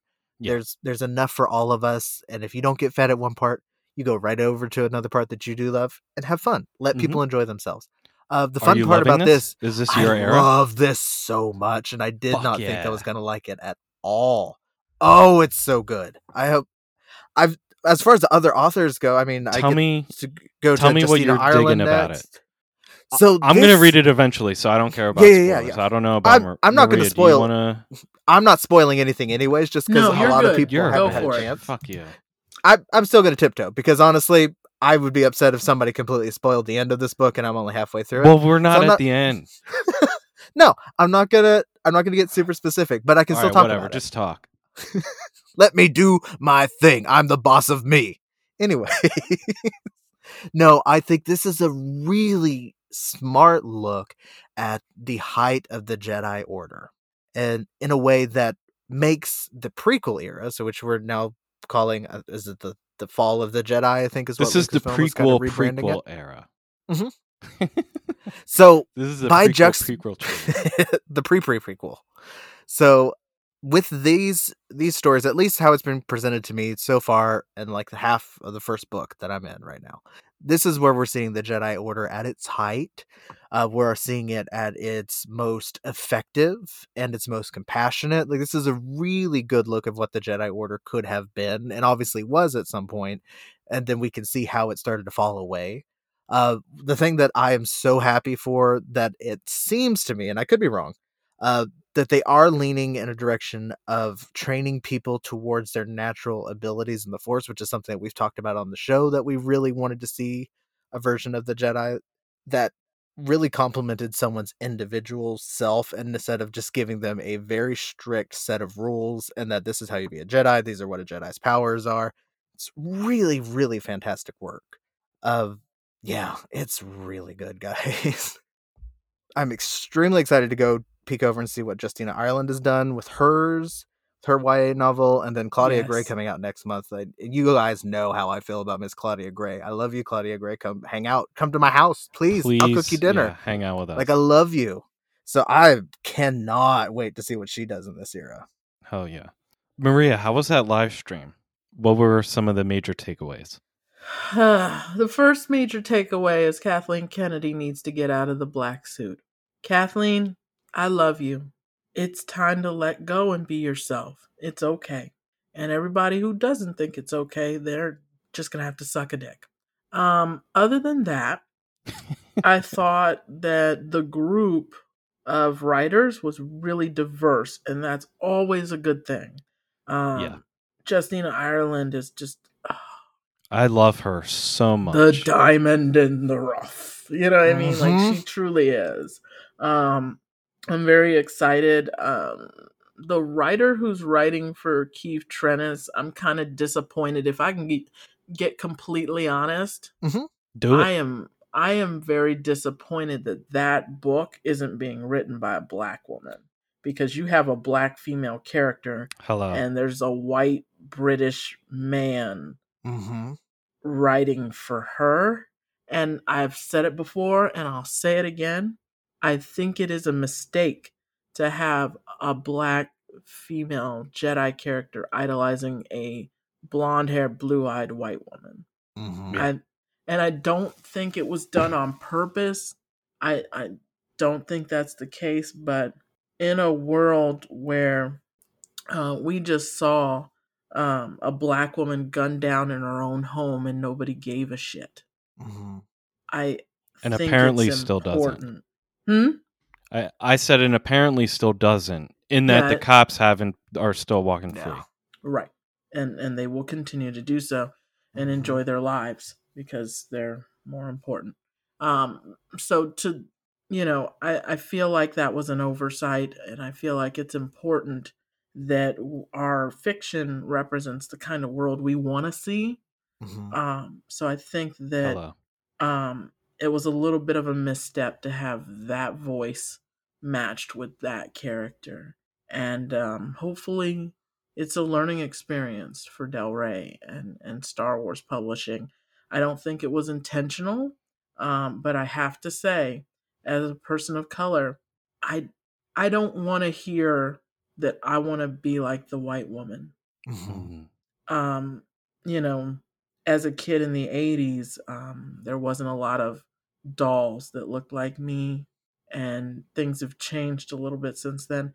And I want to see them continue to move in that direction. We have enough baggage of our own as Black women. If you wear a straight weave, like, you can be judged based around, oh, you want to look like them. You want, and I feel like this is kind of hurtful, but I don't think it's intentional. But I really hope to see change in the future, because I think that we can be beautiful all on our own without idolizing anyone else, by embracing our own beautiful qualities within ourselves. Speaking to that real quick, I this is going to seem out of left field, but it relates. We also, my family binged the show Hunters, which, like, fucking amazing. Recommend. Everyone should see it. It's so powerful, funny, deep, everything. But one of the main characters is a Black woman, and there's a scene where she's with her little daughter, and it's an emotional kind of scene. Someone had just died, and they're about to leave a funeral, and the daughter asks, "Mommy, are you?" And her daughter's a little Black girl, so she's saying, "Mommy, are you a superhero?" And the mom gets on her knee. She's eye level with her daughter, and she says, "Honey," she says something to the effect of, "Honey, I am a Black woman in the United States, in this country. Superheroes ain't got nothing on me." And then just leaves. And it's just like so such a beautiful, powerful, strong scene. And to have someone just like be so blunt to their child like that, where the child has been picking up from conversations with like other adults, like, oh, like my mom is an important person, like doing important work. And then just to have the mom be like, if we're alive in this country right now, like you can't, it doesn't get like superheroes a whole other thing. Like we're in our own ball game. And it was just amazing. I also, before or is there anything else real quick, Maria, about that live stream that you picked up, or is that pretty much it? There was a brother in there that wrote something. I thought that was good. Like I said, diversity is always good, and it cultivates more ideas and allows us to address a wide range of people. So I think there's a better shot for more representation in what's coming up in the High Republic, and that's exciting for me. Yeah. On the whole there. So I'm excited to see what happens next and to read some of it. Me too for sure. So getting into our next topic, for me, it's something I personally think is important when people have a chance to, any creative kind of person or anyone involved in any sort of creative medium, I think it's important for them to use that medium and to speak up and speak out against any injustices or any wrongdoings that are going on. So I want to mention that what happened on Wednesday, and whether it's coincidence or not, like I've been getting back into like reading and watching about World War II and some more history stuff.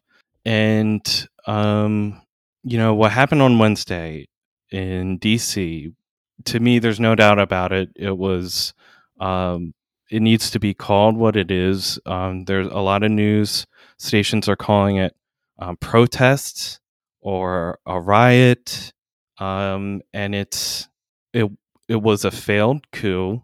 It was led by right wing. There were fascists. There were Confederates. Nazi flags were being and symbols were being flown. Confederate flags were being flown. The makeup of the entire group of people were white, mostly white men. There were some women in there. There's a lot of women. We got to be real honest about it. There's a Yeah. shocking amount of white women there too. And it's important to note that I not only do I think that this happened just because of the politics that those types of ideologies bring about, but also like the Republican Party and certain like Ted Cruz, Josh Hawley, Donald Trump, Rudy Giuliani, like and many more whose names I'm forgetting, all egged on these people, knowing what they would do, supported these people. I call it the MAGA putsch, because to me, learning about the beer hall putsch, Hitler and the early Nazi party's failed attempt at a coup in Germany in the early 20s, literally almost 100 years ago. Things need to be called what they are, and we need to call them what they see them. And there's no doubt in my mind that this also was a part of an inside job due to the lack of policing. And I personally also, real quick before Ben or Maria have anything else to say about it, that we are at and I've seen some of this in online discussions and stuff, but even going forward, we can, with what happened on Wednesday, we can start to get into dangerous territory when we're asking, well, why wasn't there enough of a police force, or why weren't the police beating on the protesters, or why weren't they tasing the protesters or use chokeholds or anything. No, we don't need that right now. We don't need that discussion. We don't need any of that thinking brought to the table. What needs to happen is we need to look at how literally the police were on both sides of they were on both sides of the line during the takeover. And I don't know what my co-hosts, we kind of talked that we were going to talk about this, but we didn't really have anything specific. But I personally think, hate speech is not free speech. I don't think anyone should have the right to say any kind of racial slurs or anything against any groups of people. And especially when at the end of the day, it's important to look at the power structures that are in place that allowed this to happen. That's all. I'm kind of speechless at the moment, but Ben or Maria, what are your thoughts, or what would you like to say? I wish I could say I was surprised by any of it. I am so unshocked. It's what my mother has been preaching for years. And it's true. Everything that they've always said in church groups is true. I don't know if I've ever felt, probably when Breonna Taylor's decision came out, less important to America. As a person of color and as a woman, these people are so angry about what exactly. Like, you can walk into any store and everyone smiles at you and they're so happy to see you everywhere you go. You're more likely to get that job than I am. You're more likely to live in a nice neighborhood than I am. You're more likely to get a great deal on a car. Like, what is it that life is not already giving you, where I'm afraid every time a cop pulls me over and I have to call somebody and be on the phone or videotape it? Like, I don't understand what you could possibly want that you're not getting. I can't go into the damn Burger King and demand they bring the triple whopper back, let alone go to the Capitol. You Mhm. know, it's but it's true. All of those things that I heard as a child are true. Were, and I remember being in a church hall with my mom, and one of the ladies walked by and she said, "Well, we're all just worthless Negroes to them," and everybody just starts laughing, and I'm like we shouldn't be talking like that, but it's true. It is very Mhm. true, and it's just at this point, I don't understand how anyone can defend anything that they're seeing. Mhm. I don't, I had a friend call me. Me and her son used to hang out because she's like 2 weeks, her son's 2 weeks older than Ahsoka. And she's like, "Oh, I'm so sorry. I didn't believe you. And there's just so much misinformation out there." I'm like, dude, whatever. Mhm. Like, you can tell yourself whatever you want to tell yourself. Like, I think it's really important that people start listening to us finally.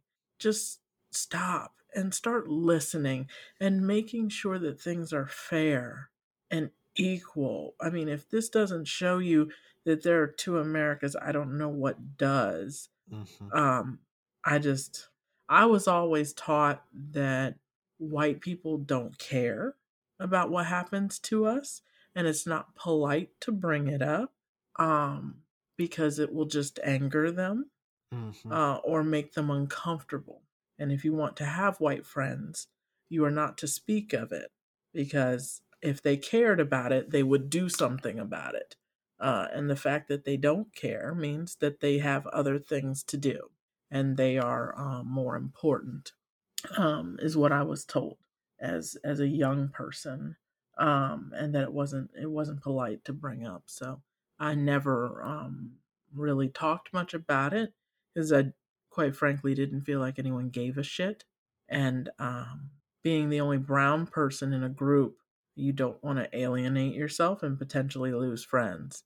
So I really did not feel comfortable speaking about it all the time. Um, I was I married my husband, and it's really interesting because he's had an awakening too.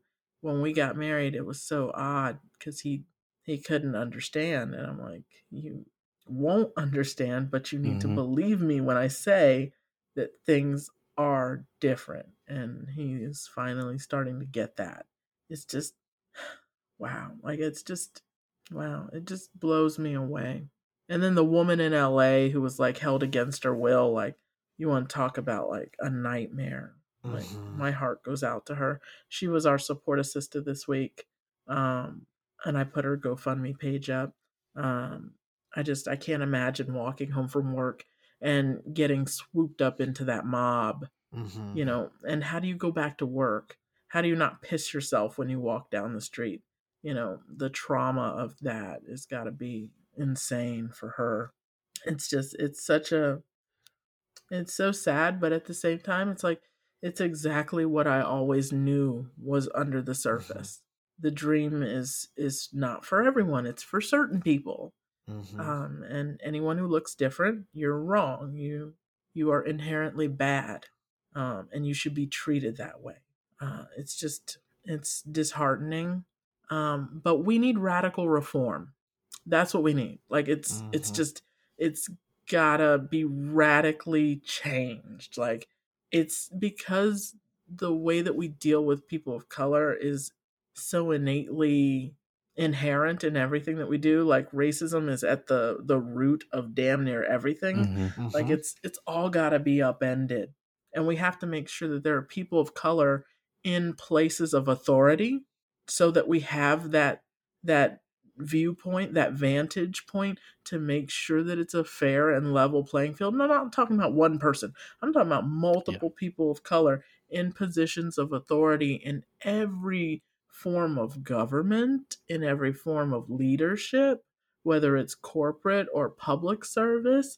We need to make sure that those voices are being elevated, and that we have people that are watchdogging. Because Mhm. unfortunately, as underrepresented people, we often don't get the platform we need because we don't have the means.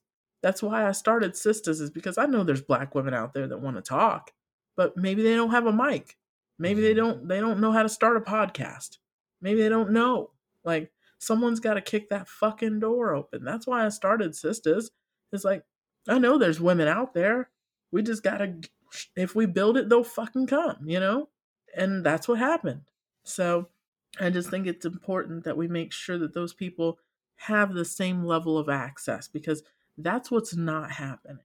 Is we're just not being given the same treatment, the same access, the same care, the same rights as other people.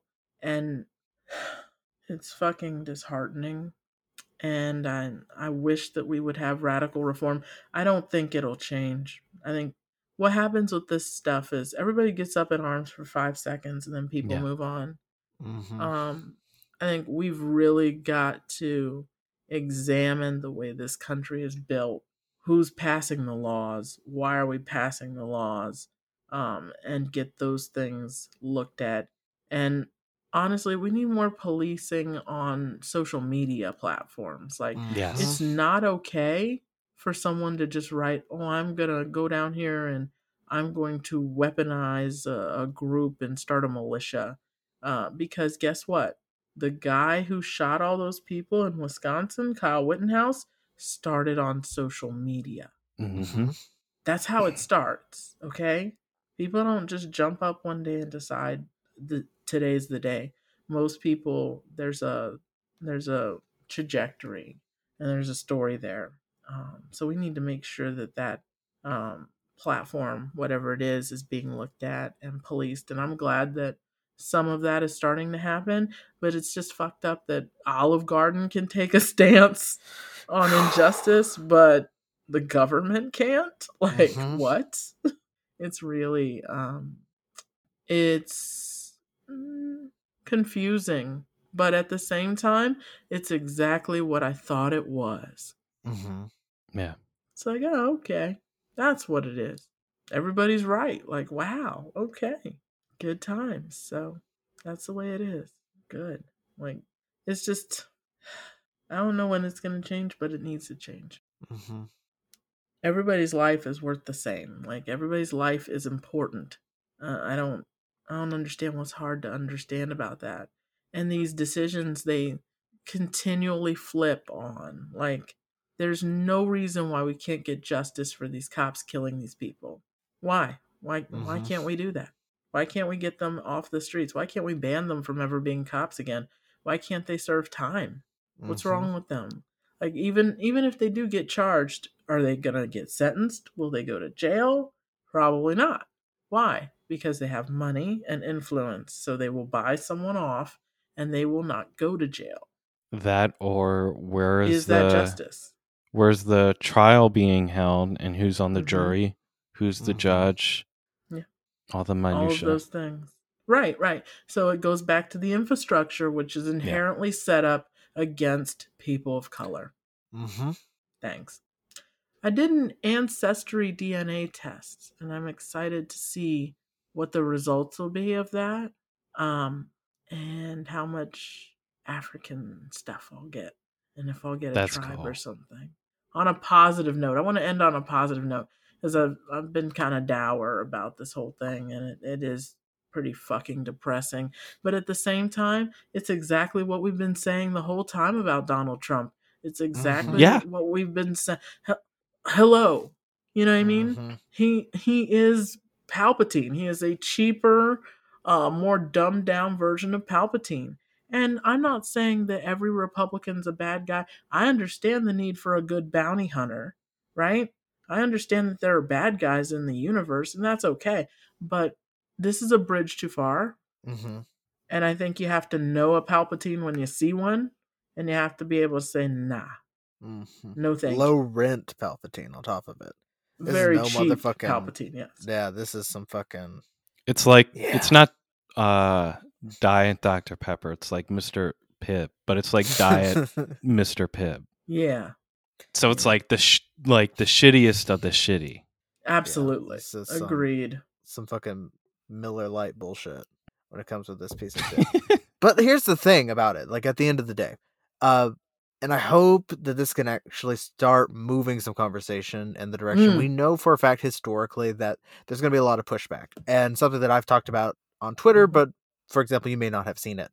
A big part of the problem that we have in this country is that when we have an actual, genuine, deliberate act of domestic terrorism, which is what this was a group of angry people who decided to like break into, vandalize, trespass on public property in order to intimidate lawmakers to overturn the results of an election. So that is the the genuine definition of domestic terrorism. You could not get more clear than what that is, right? The thing that we're going to have the problem with in this country, and this ties back to representation in some ways, is because a lot of the people who are in power, almost all of them, are white. And most of us, as a white person, we know at least one person who may not have been at that march, but has a very similar worldview. And most of us know a lot more than just one. So in everybody's family, you got your weird, kooky Facebook aunt who's got her shitty memes, and everyone's like, oh, Aunt Bethany, she's out there being like, oh, the BLM people are coming through the windows and killing children at night. And we go, she's crazy. Well, no, she's disseminating misinformation that radicalizes these people. Yeah. Like, this needs to be addressed. And as a social media presence, we need to talk about free speech for just a second, because there is a lot of misinformation around the concept of free speech. So your First Amendment rights as your free speech means that the government cannot come and penalize you for speaking out against the government. That is a free speech. So you may say all day, for as long as you want, you can sit on your front lawn and scream anything you want about the government. I don't care how wild it is. You can say the lizard, alien, pedophile, crazy people are all killing. You can do that. You are legally protected to do so. Now, Facebook, Twitter, all of these are entities because they can be invested in. These are private businesses. And a private business has the opportunity to decide whether or not it would like you as a client. So if you and all of your crazy friends want to get together on Facebook and rile each other up, saying that there's an evil cabal of people who are running the government and we have to make sure that we go up there, so that is dangerous. And that company has the responsibility and the legal right to tell you that they no longer want your clientele. They can decide to remove you from said website. That is not violating your First Amendment right. Like, the freedom of speech does not mean freedom from repercussions. Also, hate speech is legally different. It is just plain law. This is not hard, people. I'm a high school dropout and I understand this. It's not that difficult, okay? So hate speech is anything where you are inciting violence or danger towards a protected group of people, or frankly, just a group of people. That is illegal because that violates other people's access to their life, liberty, and pursuit of happiness. So if you're going to sit around and say that immigrants or the gays or the Democrats or that they are evil people and that they're coming to kill you, we should go to their house and blow them up, that's hate speech. And that is punishable by U.S. law, and should be. We need to start reinforcing this stuff, because the problem is we let this go because as white people, we all know someone who says this crazy stuff and we roll our eyes because we think they're harmless. And for the most part, they probably are. But we have seen now, because not all of those people are crazy militia, QAnon, kind of Proud Boys, Boogaloo Boys kind of kids, right? Some of them definitely are, because they sure as hell were there and out in force. But there's a whole bunch of middle-aged, like, substitute teachers, like, nice ladies named Carol who went to the church bake-off, and they think they're doing the right thing because they've been fed a steady stream of misinformation through social media and through also places like Fox News, who just cater to this worldview that people eat up, because news is a business at the end of the day, unfortunately, in this country and worldwide. Like, this is a first world problem in so many different locations, because the UK is having the exact same fucking problem. Germany's having a kick up of it. It's like, when news becomes a business and you can advertise on it and monetize off of what people decide to watch your version of world events, it's real easy to twist that. So places like Fox News will go through and they cater specifically to a very angry, older white worldview. And when that is the only information people are getting, and then they're just going to their Facebook or their Parler app, and they're just seeing a bunch of other people spout crazy, wild, crazy shit, that stirs up this reaction. So that we have to find a way to govern that, because that's dangerous. Because that's just homegrown terrorism is all it is. Like, if they were meeting in a group every week and saying the exact same shit in person, they would be under CIA surveillance, because that's a hate group. So if you can do it in a Facebook group, that's the same thing. Yeah. It reminds me of the Pizzagate guy. Like, exactly. He can't. That's what I thought of immediately. Like, this Mhm. dude came all the way from who the hell knows with guns and shit Mhm. into a goddamn pizza place, right? Fucking guns blazing. And the cops are just like, what the hell's going on? Yeah. And the guy's like, oh, he's talking about Pizzagate. And he's like, what the fuck? Like, Mhm. this guy has been watching this stuff nonstop for months to the point where he truly believes that there are children in the basement of a pizza Mhm. place being molested or Mhm. something. Like, really? In Like, a and you've basement got, that does not physically exist. right. And there's no proof. There's no proof of it. And dude went to jail. It's like, Mhm. come on, guys. Like, use common sense. Like, it's so weird to me. Mhm. Like, they would rather believe that than the fact that he lost. Mhm. That's part of the problem too, though, is and it's this and it's the same, or I'll try to make an analogy of it with history, where it's easier for people to believe aliens came than surprise, actually fucking indigenous people were smart enough to start their own civilizations and Mhm. do creative, intelligent things earlier or better than Greece and Rome were. Like, Mhm. that's a problem. And it's important to say too, and a lot of politicians are saying it, but a lot of people, everyday people on Twitter, Facebook, wherever, this isn't America. This is America. It is. And This is it. this was before and during America. Like, Mhm. this is the what the country was founded on, Mm-hmm. was white supremacy. And that's, going back to what you're saying too about having Black, indigenous, and people of color in government. The last time really it happened on a large scale was Reconstruction, which only failed because a president decided, you know what, fuck it, and literally let the South go to shit again. Mhm. Um, and it's just, it's, yeah, I mean, it's time now, and you both were saying it too, but it's time now Mm-hmm. to actually start calling shit for what it is, calling it out, and preventing it, Mhm. Mm-hmm. or uh, arming people with the knowledge of why they actually are wrong. And as a teacher, this it's not like this stuff's coming out of nowhere or is happening for no reason, Mm-hmm. or this information is as wild as it is uh, appearing out of nowhere. There's disinformation um, coming in textbooks from from the get when we're Mhm. children. Mm-hmm. There's stuff in our history, focuses, especially when we talk about the founding of this country. It's very much like Nice white men with powdered wigs came over here and they were yeah, just so nice and so kind. They were the nicest white men you've ever seen with good teeth. And they Mhm. all ended up on money because they were nice, kind hearted people. And they did so many nice things for everyone. And that's why we should all be so happy every time we see Andrew Jackson on a dollar bill because he's a Mhm. nice white man. He's trustworthy too. So was George Washington. He's so trustworthy. Oh my gosh, these people were so nice. And those Negroes, they eventually got free. So it's Mhm. okay. And then just kept whining about it for some reason. Right? Like, what's that all about? I think to your point, it starts with admitting that this is America. Mhm. It starts with admitting that. And Reed did a wonderful TikTok on the Luke Skywalker story arc and white privilege.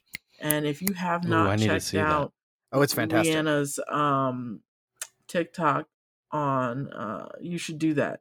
It's at Bina Ray underscore. You should check that out. Because it starts with admitting that, you know, your ancestors aren't who you thought they were. They aren't those friendly, nice white guys in Mhm. pantaloons and powdered wigs that came over and they were so nice. I don't think that's the way the story actually went. Mhm. And I think when people say this isn't us or this isn't America, it's denial, Yes. is Mhm. what it is. Yes. No one wants to see themselves as the bad guy. No one wants to admit that they're the bad guy. That's just inherently hard to do. What we need to do is work towards equality in every aspect, not just Mhm. um, in representation, but also in pay wage. Why is it that as a black female, I'm not paid as much as my white male counterpart who does the exact same job that I do? Well, he's got degrees in such and such. I'm like, yeah, but the gap shouldn't be that big, should it? Mhm. We need to start asking those type of questions. We need to make sure that underrepresented people have a voice in every area of life. Mhm. When I turn on the TV, it should look like my world, not just your world. It should look like everyone's world. And it doesn't. And that's a problem. And to use a slightly different metaphor, America as a country at this point needs to realize that like this could be our rock bottom. And as a group of sober people who host this podcast, Come there on. comes a point where you have to realize that, like, hey, turns out you're destroying everything, including yourself. And that you can't just be like, well, that's kind of funny how that happened, right? Like, last night was wild. And you're like, yeah, you do this every single night. It's a problem. And you've been doing this for a long time. At some point, you have to admit that you have a problem. And this country needs to realize that we have a lot of problems. And Mhm. like that doesn't mean that we can't make steps to fix them. I think that we are taught a very strange version of morality where things are Yes. either black or white. So we're either a good place or a bad place because that's the only places that exist. There's good places, like America is a good place, and there's bad places. Russia, bad place. And that is what it is. There is no in between. There can't be like, hey, turns out we're a fucking on fire dumpster fire of a country. Like we've treated Mhm. people like shit since the beginning because unfortunately the majority of the major powers are still just the byproducts of European colonialism, and that is all that there is to that. So Hello. now that if we can say it out in the air, there it is. So now what the fuck do we do? Because why are we arguing about whether or not that is the case? It's us arguing whether or not we're an alcoholic. Like, cool. We can argue about this all day, but we're not fixing anything by pretending whether or not we Right. have a problem. Everything's on fire. So what are we going to do about the fire? And if we can all just admit the fucking fire exists, then we can start someplace. But the problem is Mhm. that a large segment of the population doesn't want to admit there's a fire because that would mean that there's a fire, and that's uncomfortable, and we'd have to do work and emotional labor and probably do our jobs. Well, I'm sorry, hun, but like we're gonna burn the whole goddamn planet down at this point. Like it's on fire, sis. Like you want a cup of water, or like what do you want me to do for you? So when we have people like Ted Cruz or Matt Gaetz who like meet me in the parking lot, Matt Gaetz, because like standing there being like, well, some of these people were actually Antifa, and you're like, cool. If that's what you believe, then No. you should have Fuck no. You fuck Well, out here's- of here. No. Here's the thing: if that is what you believe, then cool. I'm glad you're an idiot, but you should have no problem with us tracking down every one of these individuals and trying them for sedition. Then, if you believe it's Antifa, so Yeah. like that is just a counterpoint. Like Mhm. none of us are gonna be like, oh no, but what if it is one of our precious Antifa? Like, baby, they weren't there. They had college classes to do online, so we're not worried about that shit. Right. So like, there's just It's too much ridiculous. these tiptoeing around of bullshit that Yeah. hopefully enough of the Republican Party is so fucking scared because they have hitched their wagon to a star for 4 years and now it's over and they've lost everything. Like Yeah, they've they lost the Senate, they lost the House, they lost the presidency. And like, don't get me wrong, these are not good people by any stretch of the imagination, but that's fine. I can make bad people do good things if they're scared enough. So if any of them can at least try to backpedal enough that we can get some progress made, I'll work with that because you got to die eventually. That's fine. Mhm. Like, I don't need you to have your full Vader redemption arc for me. I just need you to shut up if you can't help. At least sit Yeah. down. Like, just That- sit there, take your money, and let's start making some progress towards shit. Because we've got to start doing something, even if it's small. And that's how these things work. I know it's something we talked about in our group chat, for example, is like, I love the concept of a sweeping revolution. Don't get me wrong, but Welcome to the 21st Century is not going to happen for us without it being a huge disaster. So at this point, we just have to inoculate the democracy that we have until we get it up and running again. because like it's very, very sick. Like our country is both physically sick with COVID-19, and it is just rife with 400 years of racism and just everything else that is built into it and is falling apart because everybody has been promised an American dream that does not exist and is not attainable for almost anybody. And then if you grew up and you're a white person who was told that that was supposed to be your dream, all it takes is some angry newscaster on a news channel to tell you that it's because brown people are keeping you from it, when that's just not possible no matter who was there. Because before we had brown people to wait for it, then we were saying that it was because like German immigrants or Irish immigrants were taking it from us. There's always someone to blame for the fact that there's not enough success to go around when we have billionaires. Like, I don't know what to tell you. Come on with it. Because it should be Jeff Bezos that you're trying to raid their complex. Like, that motherfucker could fix America. That's who you need to storm. If you want to storm someplace, that's the storming place, for sure. But also, please don't storm. We're tired. Don't be storming shit. But, like, you can sure as hell storm your At least not until we're all vaccinated. Right. Facts. Like, don't get me wrong. I'd love to eat the rich, but I'm not trying to eat whatever diseased fucking carcass is left of Bezos at this point. Yeah. Like, fuck. Sure. Going back to your point on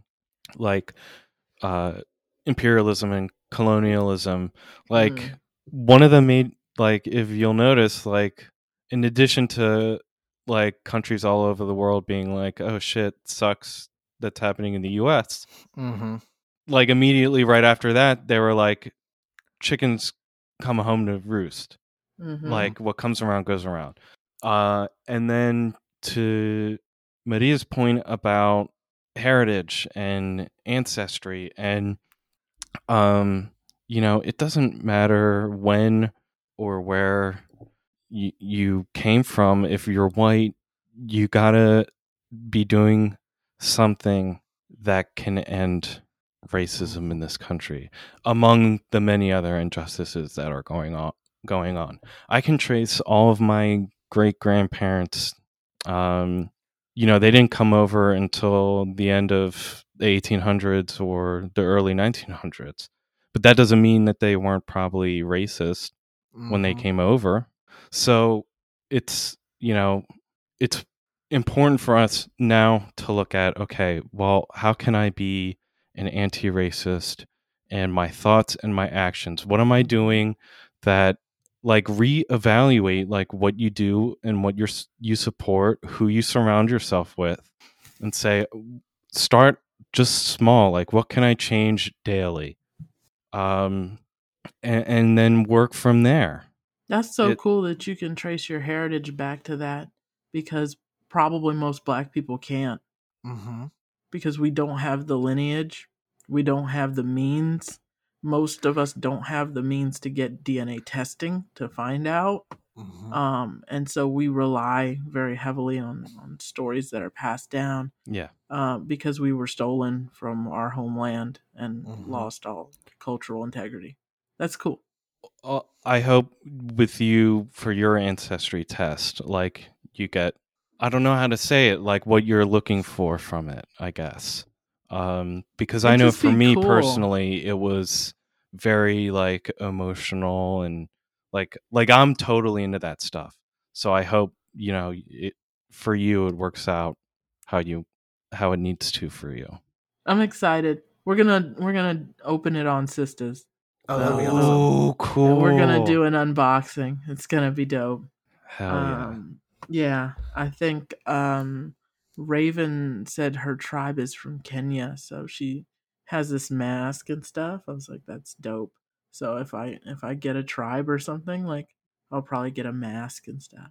That'd be dope. That'd be awesome. That's cool. So And the fact, I'm excited. Welcome to America. The fact that people have to go out of their way and pay just to have that experience. Yeah. Because, like, how much does Ian love the fact that they're Irish, but they're allowed to know that information? Yeah. I feel like it should be free. It should be part of the reparations package that is given to people of color. We just talked about reparations on Sisters. At this point, I feel like it's a must. It is no longer a wish. It is something that must happen in order to move forward. Reparations has to happen in some form. I don't know how you're going to sort it out, I know it needs to happen. It's one of the many things that needs to happen to make it right, so that we can move forward. People, and not to cut you off either, Yeah. but I know, just not like outside of like the school setting, people in general are just like, well, how do you do like, and it's just like, well, I don't know. Maybe if we take something recent, like, I don't know, defund the police, and we break it down in this concept of, okay, well, if we can't, if it's not logistical to pay every single black person living in the United States affected by slavery, then maybe what you could do is when you take the money from defunding the police, maybe you can also defund the military, and maybe you can actually invest in communities of color with jobs, hospitals, actually of like affordable housing, create better infrastructure, create better standards of living in those communities. I think it's with Lawrence Fishburne, Ice Cube, and Cuba Gooding Jr. I forget what the is it. It's from the '90s. John Singleton. I Boys forget what Ahead. the. Yes, and Lawrence Fishburne, the dad's like driving them around town when they're like, when it's the like the little kids version, and he's saying like, what do you notice when I take you into the neighborhood? And it's like liquor store, gun store, liquor store, and it's like, what the that's literally like almost like genocide. Like you're intentionally trying to have these communities kill themselves, Right. directly or indirectly. And Well, you're the not. same could be said about crack. Like crack Oh, was absolutely. placed into the hands of the African American community. It was placed in the ghetto on purpose by the white man. Yes. Sorry. Yes. It is what it is. To your point, I think, yes, reparations need to happen. I think when people start, well, how do we cut a check It's like, for no, every just black fucking person? do it. I don't want to hear that. Yeah. We didn't ask those questions when we said we were going to the moon, white people. When you went to the moon, you just said, we're fucking going to the moon. You didn't Gil Scott say, Heron's song "Whitey on the Moon," literally. That's it. Whitey on the moon. That's it. You didn't ask those questions. Kennedy said we were going to the moon, and you went. You just went. So I don't want to hear about logistics of reparations. It's ridiculous. Yeah. As far as I'm concerned, when we can go to Mars now. Come on, man. Come off it. I'm not saying write me a check. And I've said this publicly and I've said this privately to my husband. If I were to receive a reparations check, I would send it to the ghetto. Cause I'm doing okay. I'm not well off, but my daughter's okay. My family's gonna make it. I would rather see that money go to the people who can use it today. So that would be my wish. But I think it's important that we invest in community centers. I don't think enough people understand the power of a community center. Like, here we have a local like community rec center. Yeah. Like, and in the inner city, that could be the only safe place that child has to go after school. Making sure that there are Xboxes there or whatever they're into, comic books, making sure there's access to those materials and making sure that place is a safe haven for young people. I think that's where the money should go. It should really go into making safe havens for the youth, especially, and also making sure that we expand upon the WIC program for underprivileged young mothers who are raising children. It should also include birth control. And when I say birth control, I'm not talking about the pills. I'm talking about we need to have programs that introduce the concept of IUDs to young Black women Mhm. because it is foreign to us, right? Where it is, Karen has been talking to her daughter for years about it. She's got one. She's had one since she was 16. So she knows she's not going to get pregnant until she's out of college. We don't get those talks, right? As Black women, we are not encouraged to go looking for those items. We're barely told about the pill.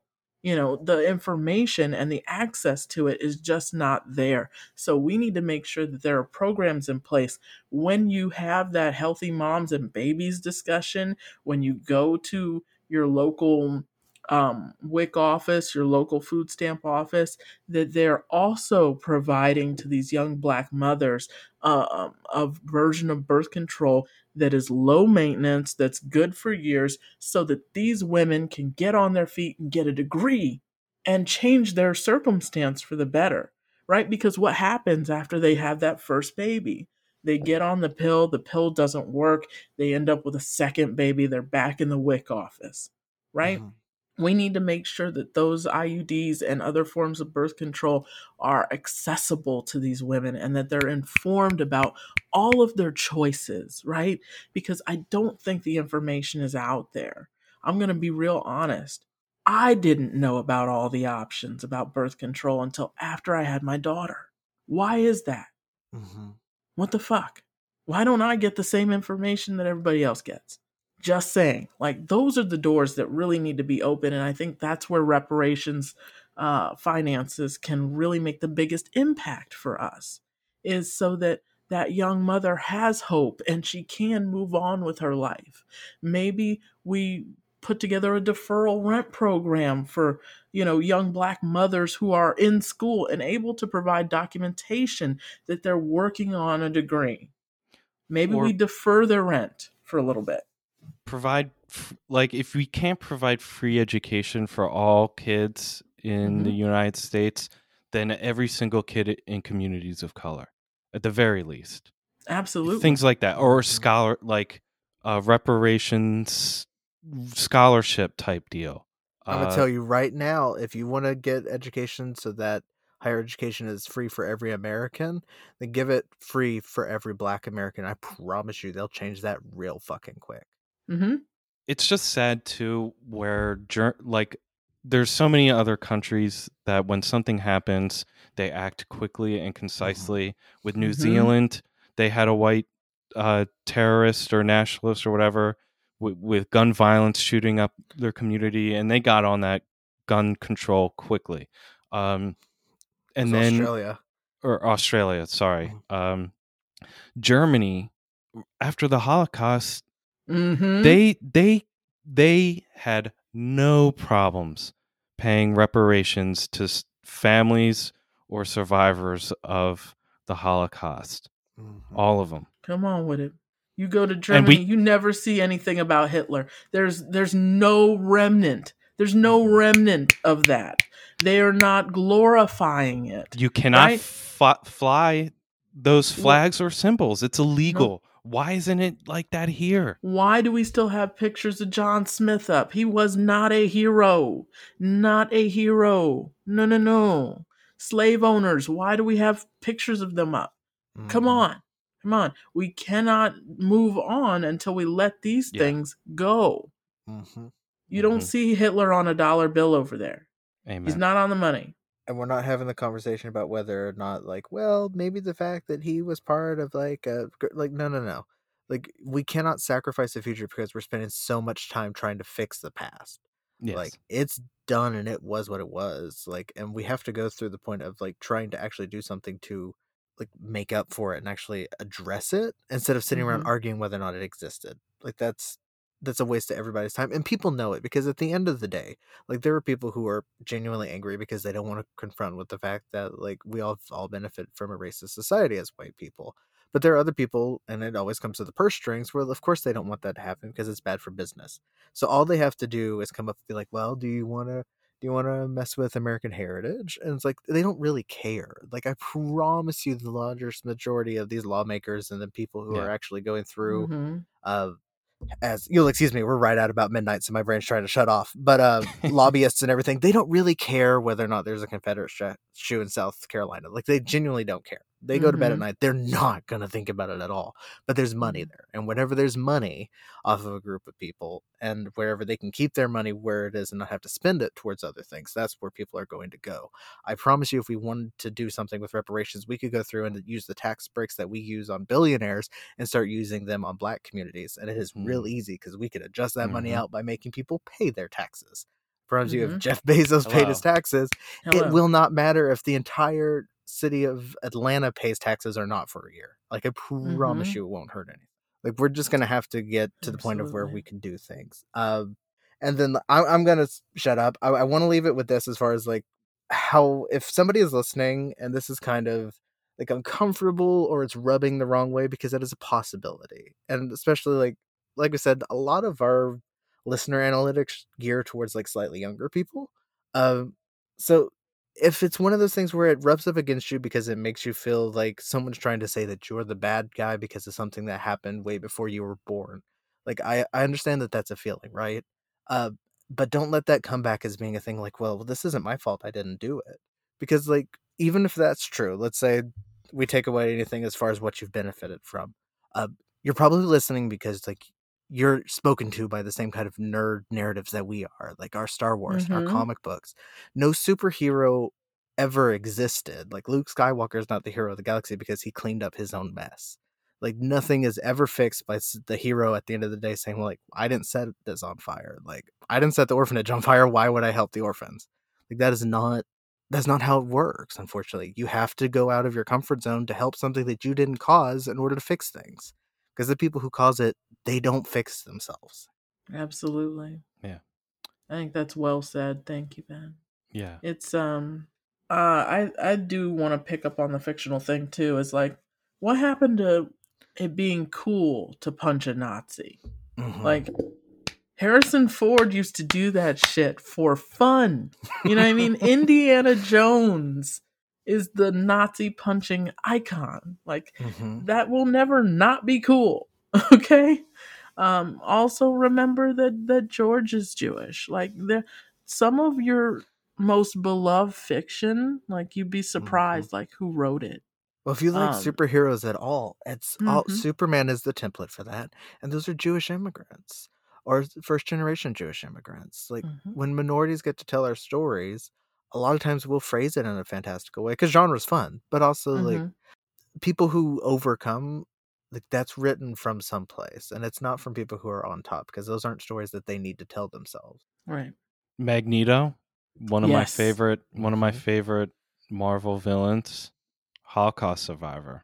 That's a deep one too, and that guy's got a huge dick. Oh, it's Michael Fassbender. You know it's huge. Yeah, it's big. I was like, ooh, baby. I will try. I will try to get down on all that. I will die trying. It's worth it. It would be worth it. Yeah, and you know, whether it's literal Nazis or space Nazis, fucking Star Wars at the end of at the end, and this is what I want to end with, and I tweeted it out, but in case you, for whatever reason, don't follow our Twitter just yet, and it's for this reason, because it's so revolutionary, because it's so powerful and strong. It's one of my favorite Star Wars movies, and it's a Jin's quote right before they leave for Scarif. What chance do we have? The question is, what choice? Run, hide, plead for mercy, scatter your forces. You give way to an enemy this evil with this much power, and you condemn the galaxy to an eternity of submission. The time to fight is now. With heroes like Hera, Saul, Jin, and that's just a few. I could keep going. Leia, even, so many would be standing against what happened on Wednesday. So I think that's all I've got. Do either of you have any final thoughts? I would just say that if for anybody listening, just a quick friendly reminder to make sure that you're paying attention to your mental health during all of this. Because Yes. the thing about Yes. it is we can get in kind of a doom spiral of, and I've had to do it to myself. I've had to talk to myself and get away from stuff.